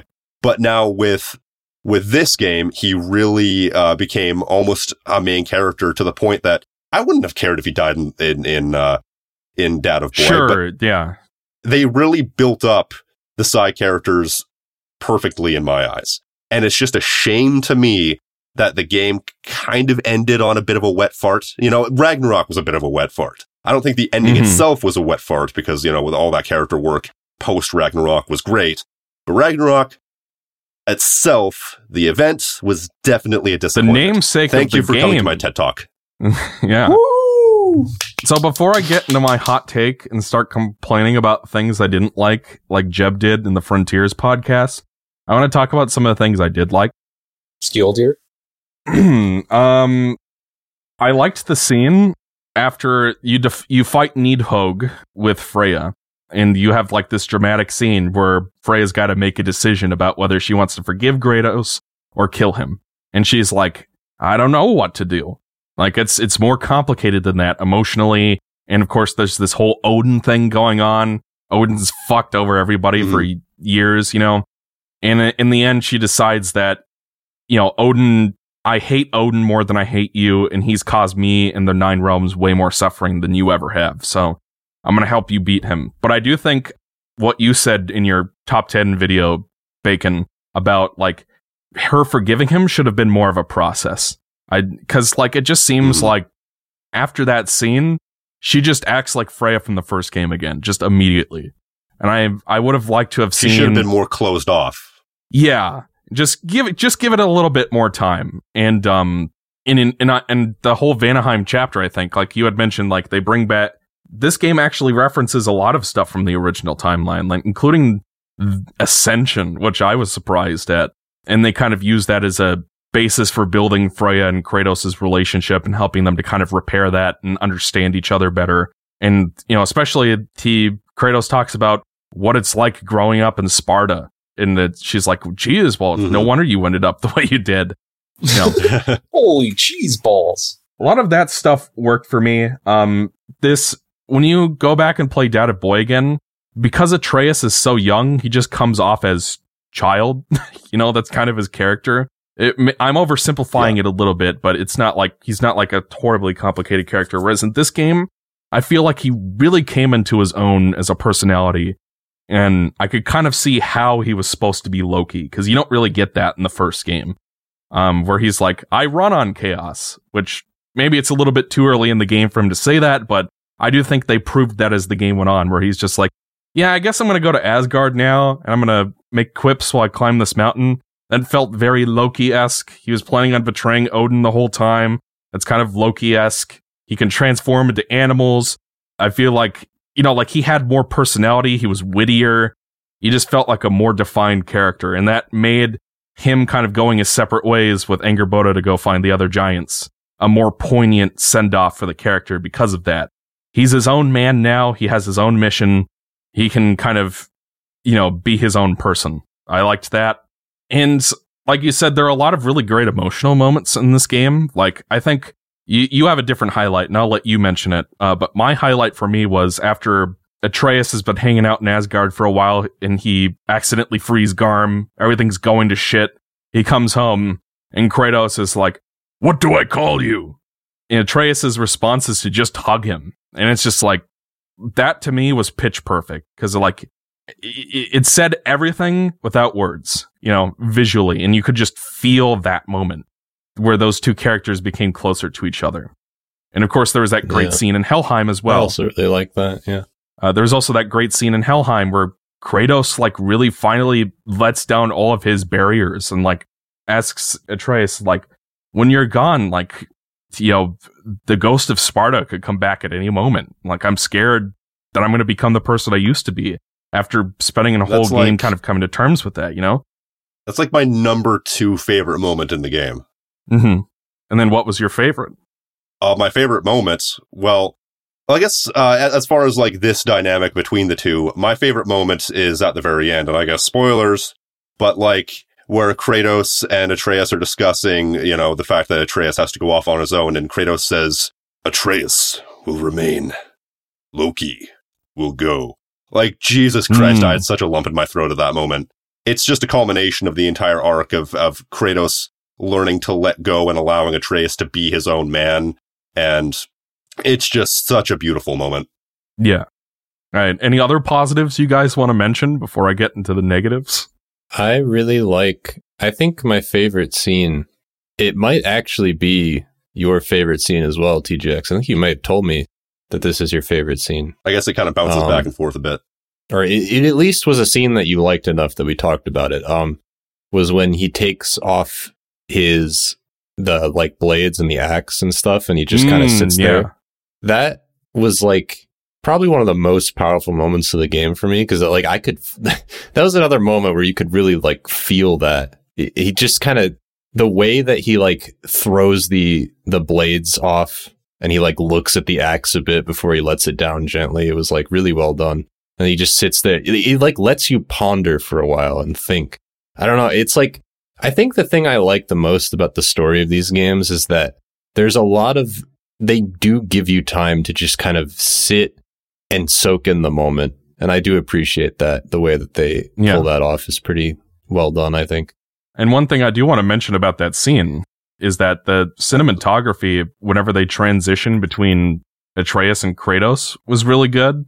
Or like they'd have like what is called the matching cut, or they'd like fade the background out in a way that felt really organic. And like my favorite part of that particular scene was when Kratos awakens from his nightmare and is like trapped somewhere. Or I guess this is part of his nightmare, and he just starts punching the wall because he's just like, damn it, my son and I are separated and I have no way to reach him. And that's sort of like represented by him trying to punch through that wall. And then it just kind of cuts to Atreus kind of like punching the wall instead. You know, I really liked that moment. Well, the one thing I especially like about that scene is like when he's examining his scars and just how he's almost taking a look back at his life, just silently taking a look back at his life and thinking of like everything that's brought him to this moment and everything that's made him who he is. That's how I interpret that, at least. Yeah. And we got to talk about Fenrir as well, I imagine. Oh, very good boy. Okay. I like Fenrir. So if I may, I didn't mention this in my top and bottom 10 video because I felt like I've talked about it way too much recently, but the original Fenrir scene where Atreus like has to let him go, that hit particularly hard for me because I've recently lost a pet and that shit was just, that was tough. So in that moment, I'm like, oh no. And I know people are probably going to say, oh, well, seeing a dog die, that's so manipulative. It's like, I don't give a shit if it's manipulative. It hurts. Those emotions it really are is real. Something that, it really is. So I imagine it was very cathartic to see him come back. Yeah. Cathartic. Sorry. That's an old one. I got secondhand catharsis from that, absolutely, because like in that moment I'm like, Atreus got his best friend back. Mm-hmm. All right. Well, you guys ready for my wonderful, brilliant hot take that is going to change your life? Kratos should have had a bigger bum. I'm ready to sit here for like a couple hours, if that's what you're asking. Are you going to talk about that, like, Kratos should get hair plugs things you were talking to me about? No, we'll save that for some other time. Okay. Okay. So I don't think the world's ready for that one. I hate to say it, but the plot of this game reminded me a lot of Rise of Skywalker. You can't see it right now, but I'm like squinting my eyes and like. I like how that's gonna annoy more people than the Phineas and Ferb comparison. Yeah. So allow me to explain. No. The Star Wars sequel trilogy. They let J.J. Abrams make the first one. Then they let Rian Johnson make the second one. A lot of people didn't like the second one, so they brought back J.J. Abrams because Colin Trevorrow quit. I know what it is. They're both written by John Calvin. The guy behind the theory that you have to be successful in life, that's an indicator that you'll go to heaven. That guy? The predeterminism and all that. That's it. But you get to Rise of Skywalker, and it's like, well, people didn't like the last one, and J.J. Abrams has a different idea of how he wanted to do the trilogy. So we'll just kind of do the second and third movies all in one movie. The equivalent of a second and third act of a trilogy in one movie. And that's essentially what Ragnarok is doing. You've got the dark middle chapter and the final climax both in one game. So this is sort of like what you were saying, Bacon, that this might have been better as two games. So here's my comparisons to back up my claim. The basic plot of Rise of Skywalker is Palpatine is on Exegol, but we can't get to Exegol because we need a map. So that's the setup for the game until the giant climax can happen. Much like how they can't reach Asgard because the final battle is we need to go to Asgard to fight Odin, but we have no way to get to Asgard. The structure of how the plot is paced is like, it just seems like they're farting around until they go to Asgard and do Ragnarok. Yeah. Did he like die? I think so. I think Exo just got excommunicated. C-3PO loses his memory. What? Can you guys not hear me? Yeah, you cut. No, you got. You said. The last thing you said You was got cut off at the perfect point. Yeah, the last thing you said was gentles and ladies. It's like Yeah, it was one of those So- things where I was expecting like a dramatic like pause for effect, but it's just like you never came back. Oh. Well, it's like the plot of what happens in Rise of Skywalker is they need to go find a Sith dagger, but they can't read the Sith dagger, so they have to go to another Oh no! This is just going off the rails, isn't it? Emperor Palpatine's not The going to let world him get away is with this truly one. not ready for this. Did I get cut out again? So you were saying about a Sith dagger? Yeah, so they can't read the Sith No, dagger go on. because it's written in Sith language that they don't understand. So they have to have C-3PO translate it for him on a different planet, and then that tells them where to find the map to actually go on. Atreus is C-3PO. It all makes sense. Yeah, it is sort of like that now that you mention it. Sorry, I hadn't go on, even that's thought a of cool that. Story. Thor is sort of like the Kylo Ren. That's exactly like that. Kylo Ren is like, he's a bad guy until he's not at the very end in Rise of Skywalker, just like Thor. And Odin's kind of like Greedo. No, Odin is Palpatine. Odin is Palpatine. And then, like Rise of Skywalker, they spend the entire movie basically Who doing a plays bunch. the guy who gets shot down? Hambo or That's whatever. Freyr. Yeah, Oh, that's good. Rise of Skywalker spends most of its movie farting around. Which one's Mario? And then you get to the final battle at the end, and people just show up for it, which is kind of like how Mimir rallies the armies of hell off screen, and Freyr unites the elves off screen. Like, these are these big things. That is kind of funny how they're in fucking what's that place called where you get Surtur? Muspelheim. Muspelheim. That realm. Muspelheim. I think it's yeah. Einhorn. I love how when you get there, the guy from Freyr's camp shows up. He's like, I'm gonna take a Mimir away from you. And it's like, okay. Yeah, I guess you can take him. Well, then half of them don't even show up to the final battle because the portals get destroyed. Yeah. And that's They that didn't is have sort enough of eggs. analogous.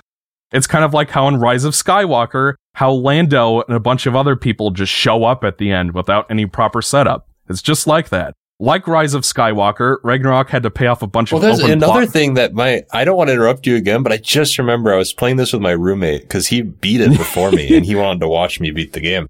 And my roommate he was like, yeah, so did Freyr just like unite every elf in like 5 seconds? Yep. And I was like, yeah, I guess he did. I know he's like their leader or whatever. Not their leader, but They love like he's me, like, bro.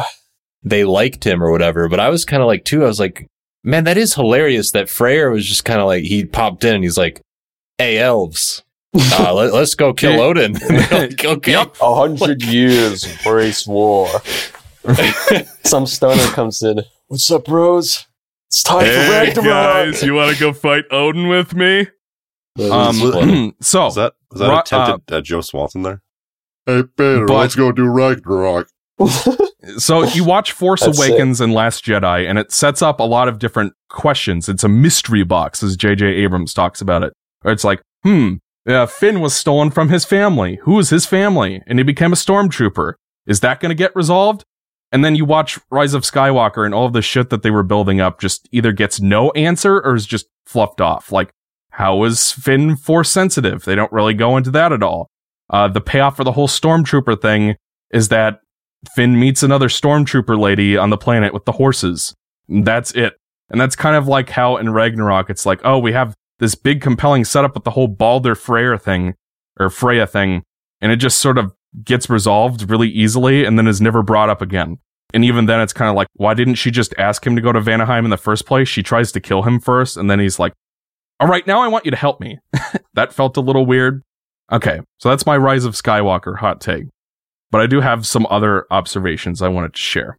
And this might have answers and like the lore and stuff that I just missed. So if you're in the comments and you know the answer to these questions or saw something I didn't, Go to hell. no, feel free to comment because you will boost our engagement. Okay, my first question is there's a lot of much ado about the fact that Odin hates the giants, and that's why the path to Jotunheim, like all of the paths to Jotunheim, are broken in the last game, and you have to find the secret portal back to Jotunheim at the end of the game. But we establish in this game that Odin can just teleport wherever the hell he wants between realms whenever he wants using his ravens. Like, they even say earlier in the game that they're safe at the World Tree because Odin can't follow them there, but then he does? So I'm just wondering, couldn't he just teleport to Jotunheim? Giant stuff, bro. I mean, I guess if you say so. I actually don't know. I don't know if I ever heard anything about it. No need to wait for the YouTube comments. It's giant stuff, bro. Midichlorians. You had mentioned this in mentioned this in your video, Bacon, where it's like you didn't even remember what you did in Alfheim. And I'm going to hazard a guess that the reason you don't remember what you did in Alfheim is because most of the gameplay is just recycled from the last game. You go back to the exact same temple. The difference is that they have that desert area, which was actually pretty good. And in terms of the plot progression, you go through the temple from the last game, you go into the triptych, Tyr, who is Odin in disguise, sees the true prophecy of Ragnarok, and that was the point of that whole section. The thing I remember most about from that section was there's a gap in the fence over there. There's a gap in the fence over there. There's a gap in the fence over there. My dad loves loot. He loves loot. Sorry, go on. That was funny as well, where they're like, it's kind of cute in a way where they're like, Tyr, who in retrospect is Odin, which makes this even more hilarious that Odin is like, why the fuck is Kratos off getting chests? And Atreus is like, oh, my dad just likes to do that. It actually is kind of funny in retrospect, knowing that was Odin. When playing back through, I was like, okay, now you know that's Odin. So you're like looking for little things. And there's nothing like crazy, but there are like moments where you're like, oh, this is Odin. And he's getting pissed because Kratos is off grabbing stuff instead of going and like showing him the prophecy. It does kind of recontextualize it, at least the parts with. Well, it is funny you say that because at a certain point in the game earlier on, I did get spoiled on that plot point. So I was connecting those dots pretty early on. At that point, I didn't know Tyr was Odin, but I think shortly after leaving Alfheim, I got like there's a fucking YouTube thumbnail floating around where like all the bosses in Ragnarok. I don't know. I got spoiled in some way by a YouTube thumbnail that Odin was Tyr, and I'm not like entirely mad about it though, because like it allowed me to appreciate the setup they do for that reveal. Yes. So.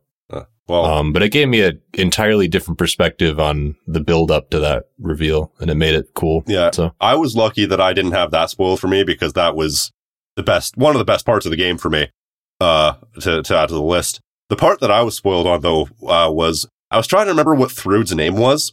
So I was like, okay, well, I'm going to go to the God of War wiki and go to Thor's page because, oh yeah, Thor, he's going to have like a section of like family. And I was scrolling down. It's just like status deceased, dead, killed by Odin. I'm like, are you fucking kidding me? Now I'm gonna have to like play the entire game waiting for that. So speaking of the Tyr Odin twist, like I think we would all agree that it was vegetables. I think we would all agree that it was an effective twist in that it was properly set up, and if it wasn't spoiled for you, it was legitimately surprising, right? Yeah. All on the same page there. Yeah. In retrospect, it comes off as, and I'm sorry to say this, as subversion of expectations. He said the meme.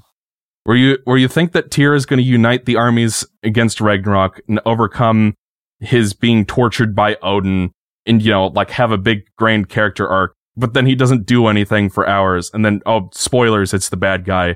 He stabs Brock. And then he doesn't even get away with the mask. So and I think this is what you meant, Bacon, when you're like, there's like no immediate threat to go after Odin at that point. Like the only reason Ragnarok happens is that because he stabs Brock and they want revenge pretty much, where it's like, okay, we've put up with Odin abusing the Nine Realms for so long. It's high time he was put to justice. That's the reason that Ragnarok happens. Mm-hmm. But it just feels like that would have landed much better if he got away with the mask and it was like, okay, it's only a matter of time before Odin uses the mask and does something terrible, we got to go stop him now.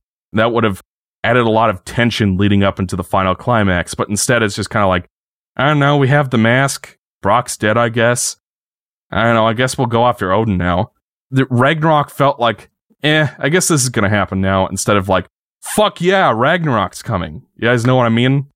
Yeah, I feel like if Odin got away with the mask and then, in the final sequence, the mask kind of amounted to something, maybe maybe he was able to look into the void and then that gave him some ultimate power or whatever to where suddenly it's like, oh crap, we're all going to die.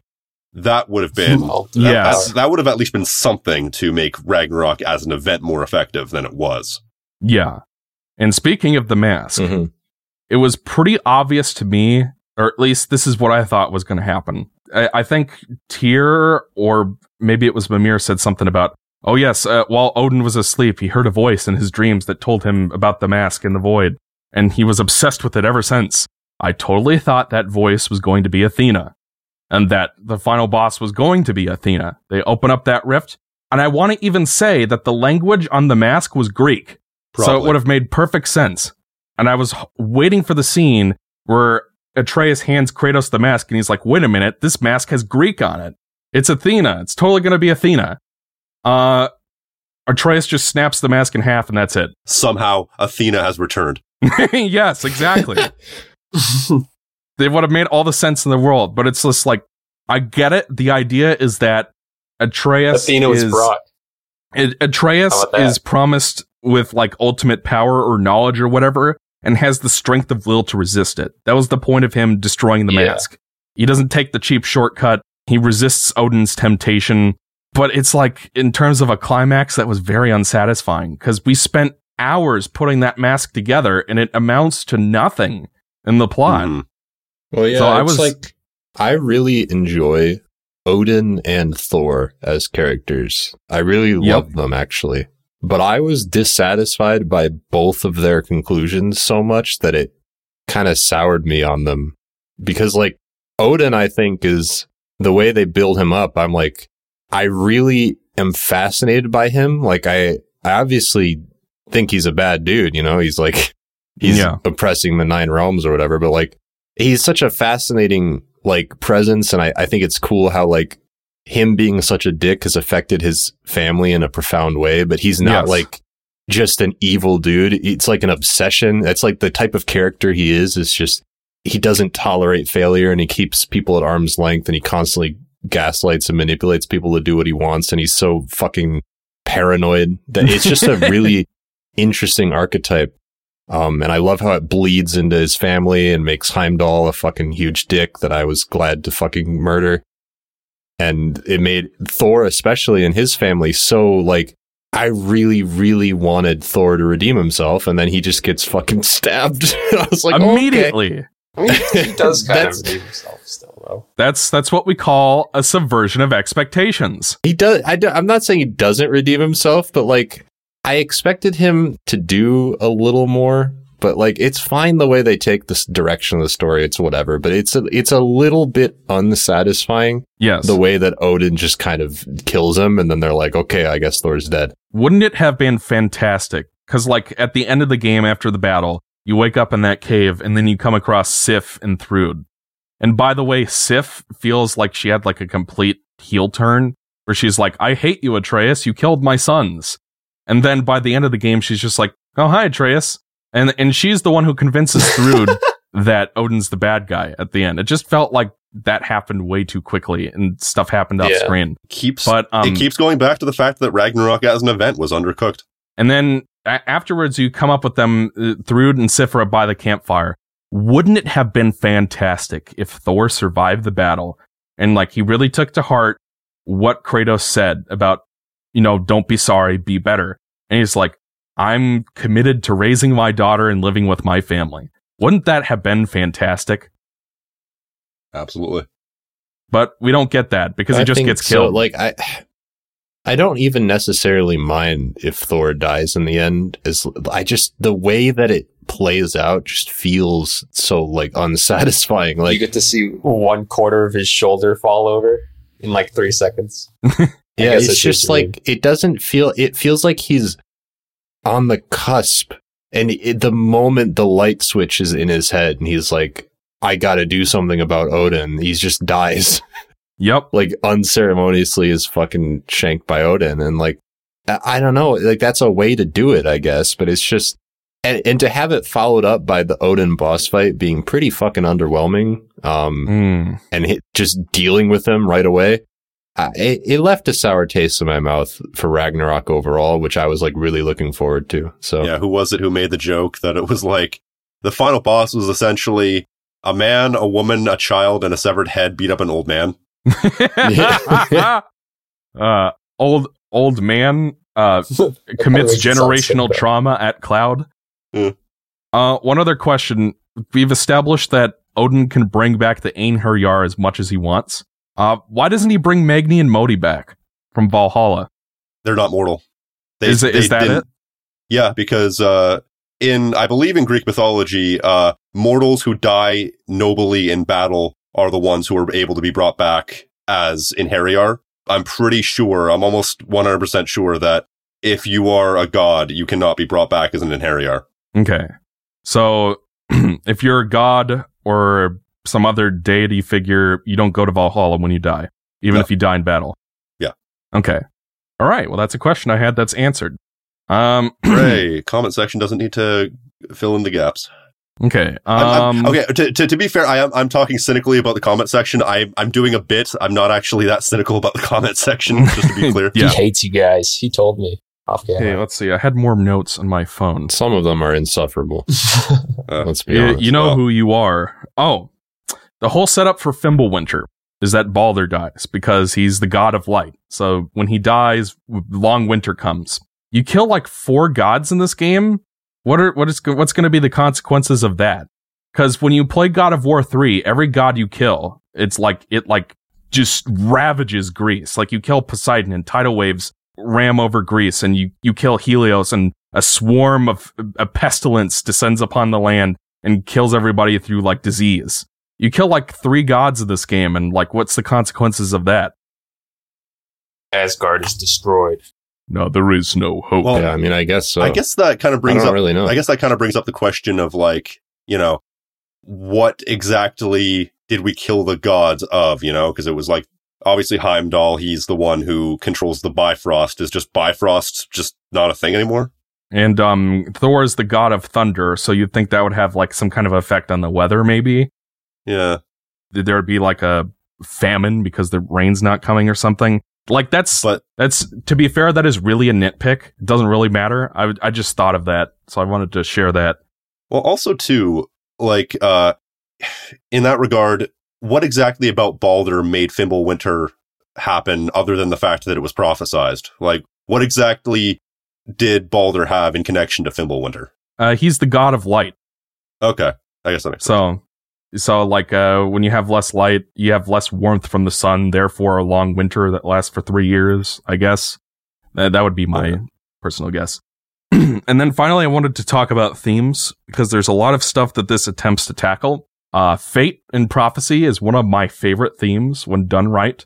I think you're a fan of it as well, King, because that's a big thing in Xenoblade, apparently, is fate and prophecy. I mean, sort of, in Xenoblade 1, yeah. And it's one of the reasons why Kung Fu Panda 2 is one of my favorite films, because it's a nice exploration of the theme of fate. This game pays a lot of lip service to the theme of fate, but what ultimately does it say about it? Like, what's the point? What's it trying to tell us? Fate's a load of balls, basically. Yeah, I mean, I guess that's one way you could potentially interpret it. If I was to give a good faith stab at it, it would seem to be that fate is generally a series of self-fulfilling prophecies, because in every case, it's like the whole reason that Baldur hates his mom and tries to kill her is because Freya went to the Norns to ask about his future, and they told him, yeah, he's gonna die. So she made him immune to all pain, but that also meant he couldn't feel anything, which means that he hated her, which means that he dies because Kratos tries to protect her from Baldur. And then in this game, you have the only reason that Atreus wants to prevent Ragnarok and goes to Asgard is because he's told the prophecy about what will happen. His father's going to die, so he wants to prevent that. But if he hadn't been told that, he wouldn't have done that in the first place. And he didn't actively seek that information out in the first place. Angrboda just showed it to him.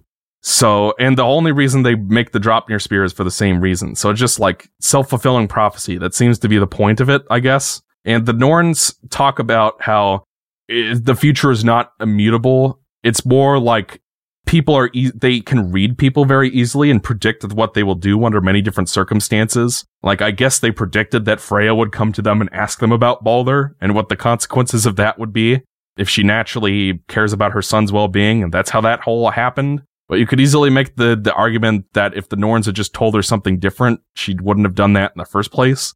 It's kind of a mess. I think what they're trying to say with the whole... You know what I found really confusing and kind of annoying is that we clearly see this image of Kratos is dying on his back and Atreus is trying to like comfort him in his last moments. We see that image.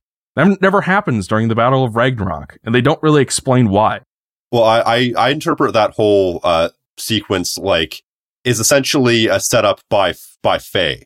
Like, she specifically had those images made to essentially make them work against what they think their fate is, so that they could achieve what they truly, what their true fate was. I thought that was the point, was that Faye made it in a way. Because I was confused by that, because they do say that, but I want to say that what they actually said, and feel free to correct me if I'm wrong about this, is they see that triptych at the very end of the game after the battle is over, and they say something about, oh, Faye destroyed the real one, or something like that, didn't they? I think so. But Angrboda had the same prophecy. Did Angrboda also make that up? She drew that herself. Well, I feel like where did she, like, does she see the future and that's why she draws them, or is she drawing them from the ones that she's seen from her that were made by other people? Well, she's a giant, so presumably she's been to Jotunheim. So presumably she saw Well, she was in Jotunheim when you meet her. Mm-hmm. Ironwood is in Jotunheim, so I guess she could have gone to the giant's fingers. Well, is that prophecy in Jotunheim the real one? That's what's confusing about it, is they say something about Faye did something to change their fate, but it wasn't clear, or I might have misread the dialogue or something, because I was really confused about that. I think, okay, if we're going to run with what you're saying, is that, okay, it's a self-fulfilling prophecy, right? Yeah. Maybe the idea is that it didn't come true because Kratos spared Thor and took this new direction. That's Whereas see, every that's other my step of the way, he interpretation. tried to stop it. Because the Norns clearly say the reason that fate seems so immutable is because we can read you easily and we know what you will most likely do in every situation. And I think the idea is the turning point and why Kratos doesn't die is because during the Battle of Ragnarok, he decides, wait a minute, I actually should feel sympathy for these Midgardians and try to help them out and try to seek justice, not vengeance. That's the turning point, and that's the reason he doesn't die, is because he does something that the Norns didn't expect him to do, right? It seems like the logical idea, but there's not really any closure for that. I really wanted the Norns to show up after the battle and say, you did something we didn't expect, and that's why you didn't die. But that doesn't happen, so we're just kind of left to try to piece together what happened, which can be fun in its own way, but it felt kind of half-cooked. I don't know. The fact that the true kind of prophecy, quote unquote, was revealed at the end there makes me think that there was something that Faye did to manipulate Kratos and Atreus by giving them kind of a false start, essentially. I'm not. The Angrboda thing kind of does kind of throw some. It is kind of a monkey wrench in that, but it is definitely something it's kind of obtuse to think about, definitely. Yeah. And this game also has a theme of generational trauma, which is the whole thing with Odin. Odin treats his children like shit, which, again, Tyr and Balder were also his children, so he didn't exactly... I think he seemed to like Balder the most, because he was the prettiest. He treats his children like shit, and then Thor treats his children like shit. And because of that, that's kind of why Modi dies in the end, because Thor beat the crap out of him. And presumably, this is back when Thor was still a raging alcoholic. And the reason he's a raging alcoholic is because he has a shitty father. And I think that was supposed to be the point of Gryla, was generational trauma. They were trying to, and there's also a theme of like how loss changes people. That sort of relates to Freya, and then the whole theme of vengeance. It's like this game has all of these themes, but it ultimately doesn't really say anything about them, which is kind of frustrating, because it's like, what does it say about fate? What does it say about vengeance and justice? What does it say about generational trauma? Like, we have all of this stuff, and it just seems like if they had picked one or two of them and really focused on it, they could have made something really special. And that's kind of what I meant earlier when I said it's one of those things where the more you think about it, the worse it gets. And why I said, I really do think it is a case of they bit off more than they can chew. They wanted to put all of this stuff in this game. And it's like, no matter how smart you are and how many writers you have working with you, when you kind of go so over scope like this and try to talk about so many different things, you're not going to be able to talk about each of them in detail or give each of them a satisfying conclusion, which is why a lot of it just seems kind of like it's rambling about things. Yeah. And I definitely agree with that. Like, I definitely think it's one of those, as I said earlier, like, it's one of those games that the more you think about it, the longer you take a step back, you start to notice the more cracks in the design. And that also plays into like the how everybody is kind of has a similar progression in how they feel just at different levels. But for me, that also doesn't change the fact that doesn't nullify how I felt while playing the game. And I think that's the big differentiating factor is like, is this game, does it make you feel, or is it compelling enough that it can make you overlook these issues? For me, yeah, I'd say so. I feel like I'd say so as well, but obviously those issues mean that I don't love the game and I don't really have much desire to return. But I would say that like I liked what they were doing enough to not come out of it with like an overall negative impression of it, despite not really feeling very attached to a lot of the things it tries to do. Yeah, well, I mean, obviously I've been a bit more cynical about it. I can appreciate that. It seems like a lot of people, it resonated quite a bit. I gotta admit, by the halfway through, I was pretty miserable. I'd gone in pretty excited, and I was excited with the beginning, but it just felt more and more by the end. I was very disappointed. Like I said, obviously more power to people who enjoyed it. And it's like, I feel bad that I have so many things I can poke holes at. Because, like, I do legitimately think this is a good game, perhaps even a great one. And that in many ways it does improve on the last one, like tightening up the pace of combat. And, like, I did go back to Data Boy, and I was surprised to find, like, that whip move was, like, mapped to a different button and felt much better in Ragnarok because of the way that they changed the controls around and stuff. And there were some interesting new puzzle ideas. And I really liked the Draupnir spear. It took a little long to come into play, but it was a fun weapon to use, and it's what I killed Odin with. You know, this game has a lot of good things going for it, but it's like, it is like you said, TGX, it's one of those things where you have all these things you can pick at. It's just kind of what you make of it and what you prioritize and what you want out of a game like this. Yeah. So it definitely bit off more than they could comfortably chew. Yeah. As an aside, I don't know if you remember that shrine in Alfheim. Then they think it's Tyr that's leading them because he has the spear. I had forgotten that it was like the big deal. That's Tyr because of the spear. Then you kind of accidentally end up making one for Kratos, and of course it's him. Well, I think the irony is that Odin wields a spear in battle. It's sort of foreshadowing that that's actually Odin. Are you sure? Yeah, Odin uses a spear. Yeah, I know, but it was... And in a sense, Odin does rally the armies of Ragnarok. I suppose it does make sense, too. After his cover is blown, he kills Brock. I don't know. I don't really have anything else to say about this game, unless if you gentlemen do, or we can wrap up. Not really.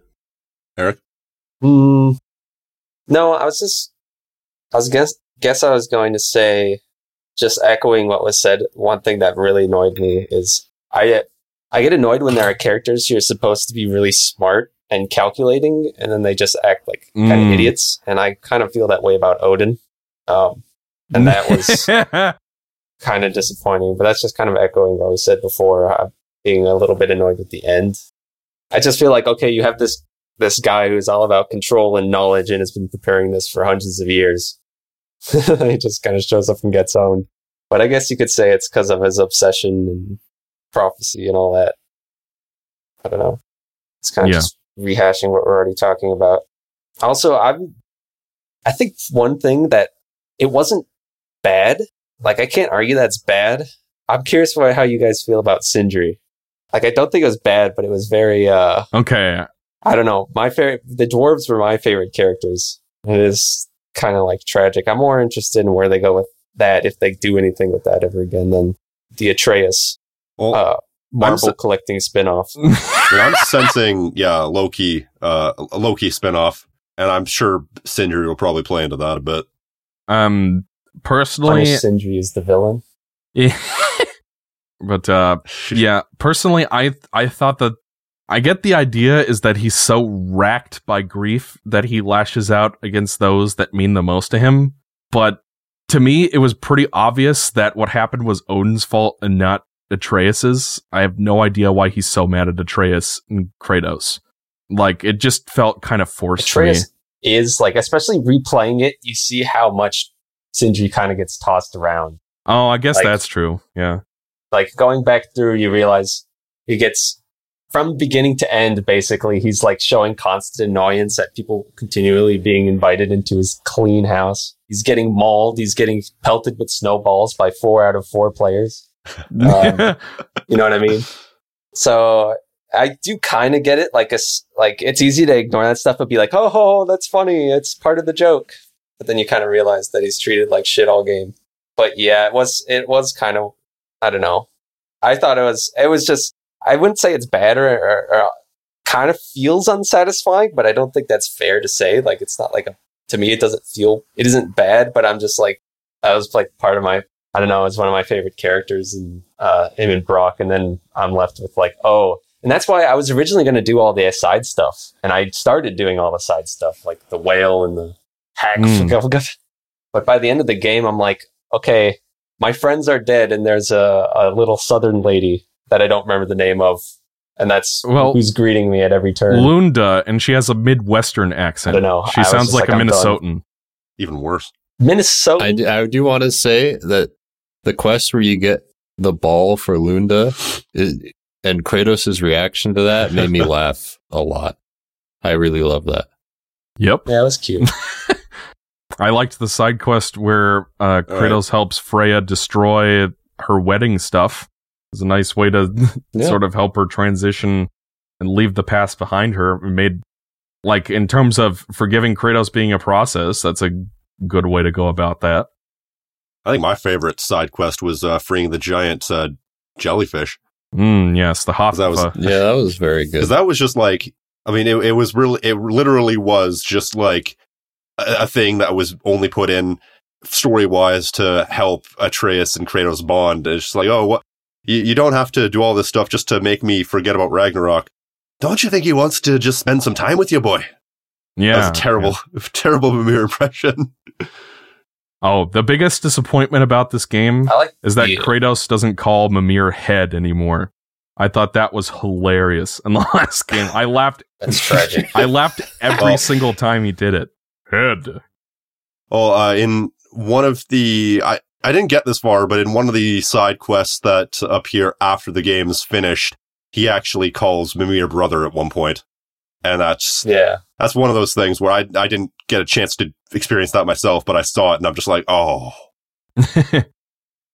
He says it weird. He says it all slow too. He's like, brother. Kratos like writes some of the journal entries, like describing the new characters. And it does say in the entry for Mimir, he's like, this is one of the people I would call brother. And that's at the beginning of the game. So I guess they just bonded a lot during Fimbulwinter. But yeah, I think that's pretty much it. Some of those are funny, the ones written by Kratos. I know you were talking to me, but he mentions the boat captain. Actually expresses regret about the boat captain thing. I have business back cool. up on the surface. And he kicks him into the pits of Hades. Yeah. If I may give my little conclusion. No, sure, go ahead. I think one thing that Eric has, definitely shown is that there are plenty of legitimate reasons to not like this game.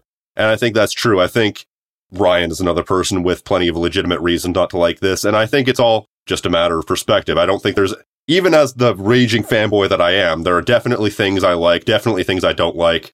I just think there is a contingent of people out there who won't even give these games a chance, claiming they're just glorified walking simulators, this and that. And I think there are a lot of bad faith arguments about these games. And I do just not request, more so just wish that discussion about this game was generally more about what it succeeds and fails at rather than what it isn't or what people want it to be, or rather than what it is, Yeah, I would agree totally. with that. It's some of the, I think I would have probably, I think part of it, I'm curious how you guys feel about this.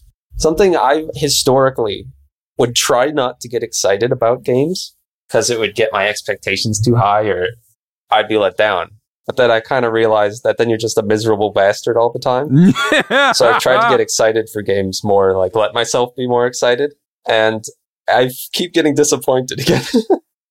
So I'm wondering, like, if I wasn't, because this is one of the few games that I was kind of really excited for in the days leading up. I was like, oh, I'm legitimately excited for this. And I'm wondering if that didn't play to it, like my expectations were just too high. Because really, like, if you look at it and you take a step back, a lot of the game, like all the elements are like pretty good, at least. Some people would maybe say like great or better than that. Obviously, it's technically pretty extraordinary, but I don't know. I'm just wondering if I went into it with the wrong idea.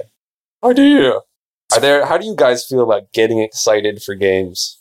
Well, I'm just a sourpuss by nature, so like this is one of two games I've been excited about in like the past 10 years. I think it's something I don't worry about much because you're pretty much damned if you do and damned if you don't, like you said. So it's like, if something excites me, then it's going to excite me. And if it doesn't, it doesn't. And I do worry sometimes if I get really excited for something and it lets me down. But I guess that's just a fact of life because it's kind of hard to control that, at least in my experience. Yeah. And I guess my counterpoint, Eric, is that I had no expectations for Bayonetta 3 and I was still disappointed. Woohoo! The zinger. Look forward to that one in the end of year podcast. Oh boy. Anyways, unless we have anything else to say, I think we're about ready to wrap up here. Bacon, sir, where can we find you? All right.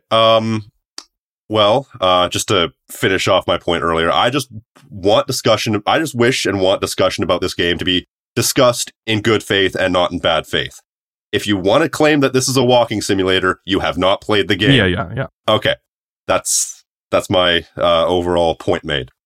So, you can find me on the channel Tactical Bacon Productions, where I basically make whatever the hell I want. Sometimes I discuss God of War, sometimes I discuss Twisted Metal. But I basically, I'll discuss Grand Theft Auto, want to do more Max Payne in the future, done Just Cause, Infamous, Last of Us, etc., etc., etc. I don't want to shackle myself to any one or two franchises. So yeah, check me out there. Some people also know me by my previous handle on TGX Game Reviews. I don't upload there anymore, but, feel free to check that out if you can stomach the cringe. Yeah. All right. Thank you very much for joining us today. And Eric, of course, doesn't upload, so I won't bother asking you. You can check out all my socials at realchristopherjudge.com, on Mixer, Facebook, Vine, Instagram, by God of War Ragnarok. And Christopher here is the leading curator of cancer music content on YouTube. That's true. There's a giant cancer music playlist you can listen to right now. I almost put a section about that in my speech. Decided against it due to taste and cringe. That exists out there at therealchristopherjudge.com. Nice. Thank you all for joining us today. Hope you enjoyed talking about God of War for 3 hours. And we've got our end of year podcast coming up. And hope you guys can look forward to that. We're going to talk about a whole bunch of different games. I played a lot of games this year, so until then, I played few. Until then, this is the Unversecast, and we'll see you all next time. See you.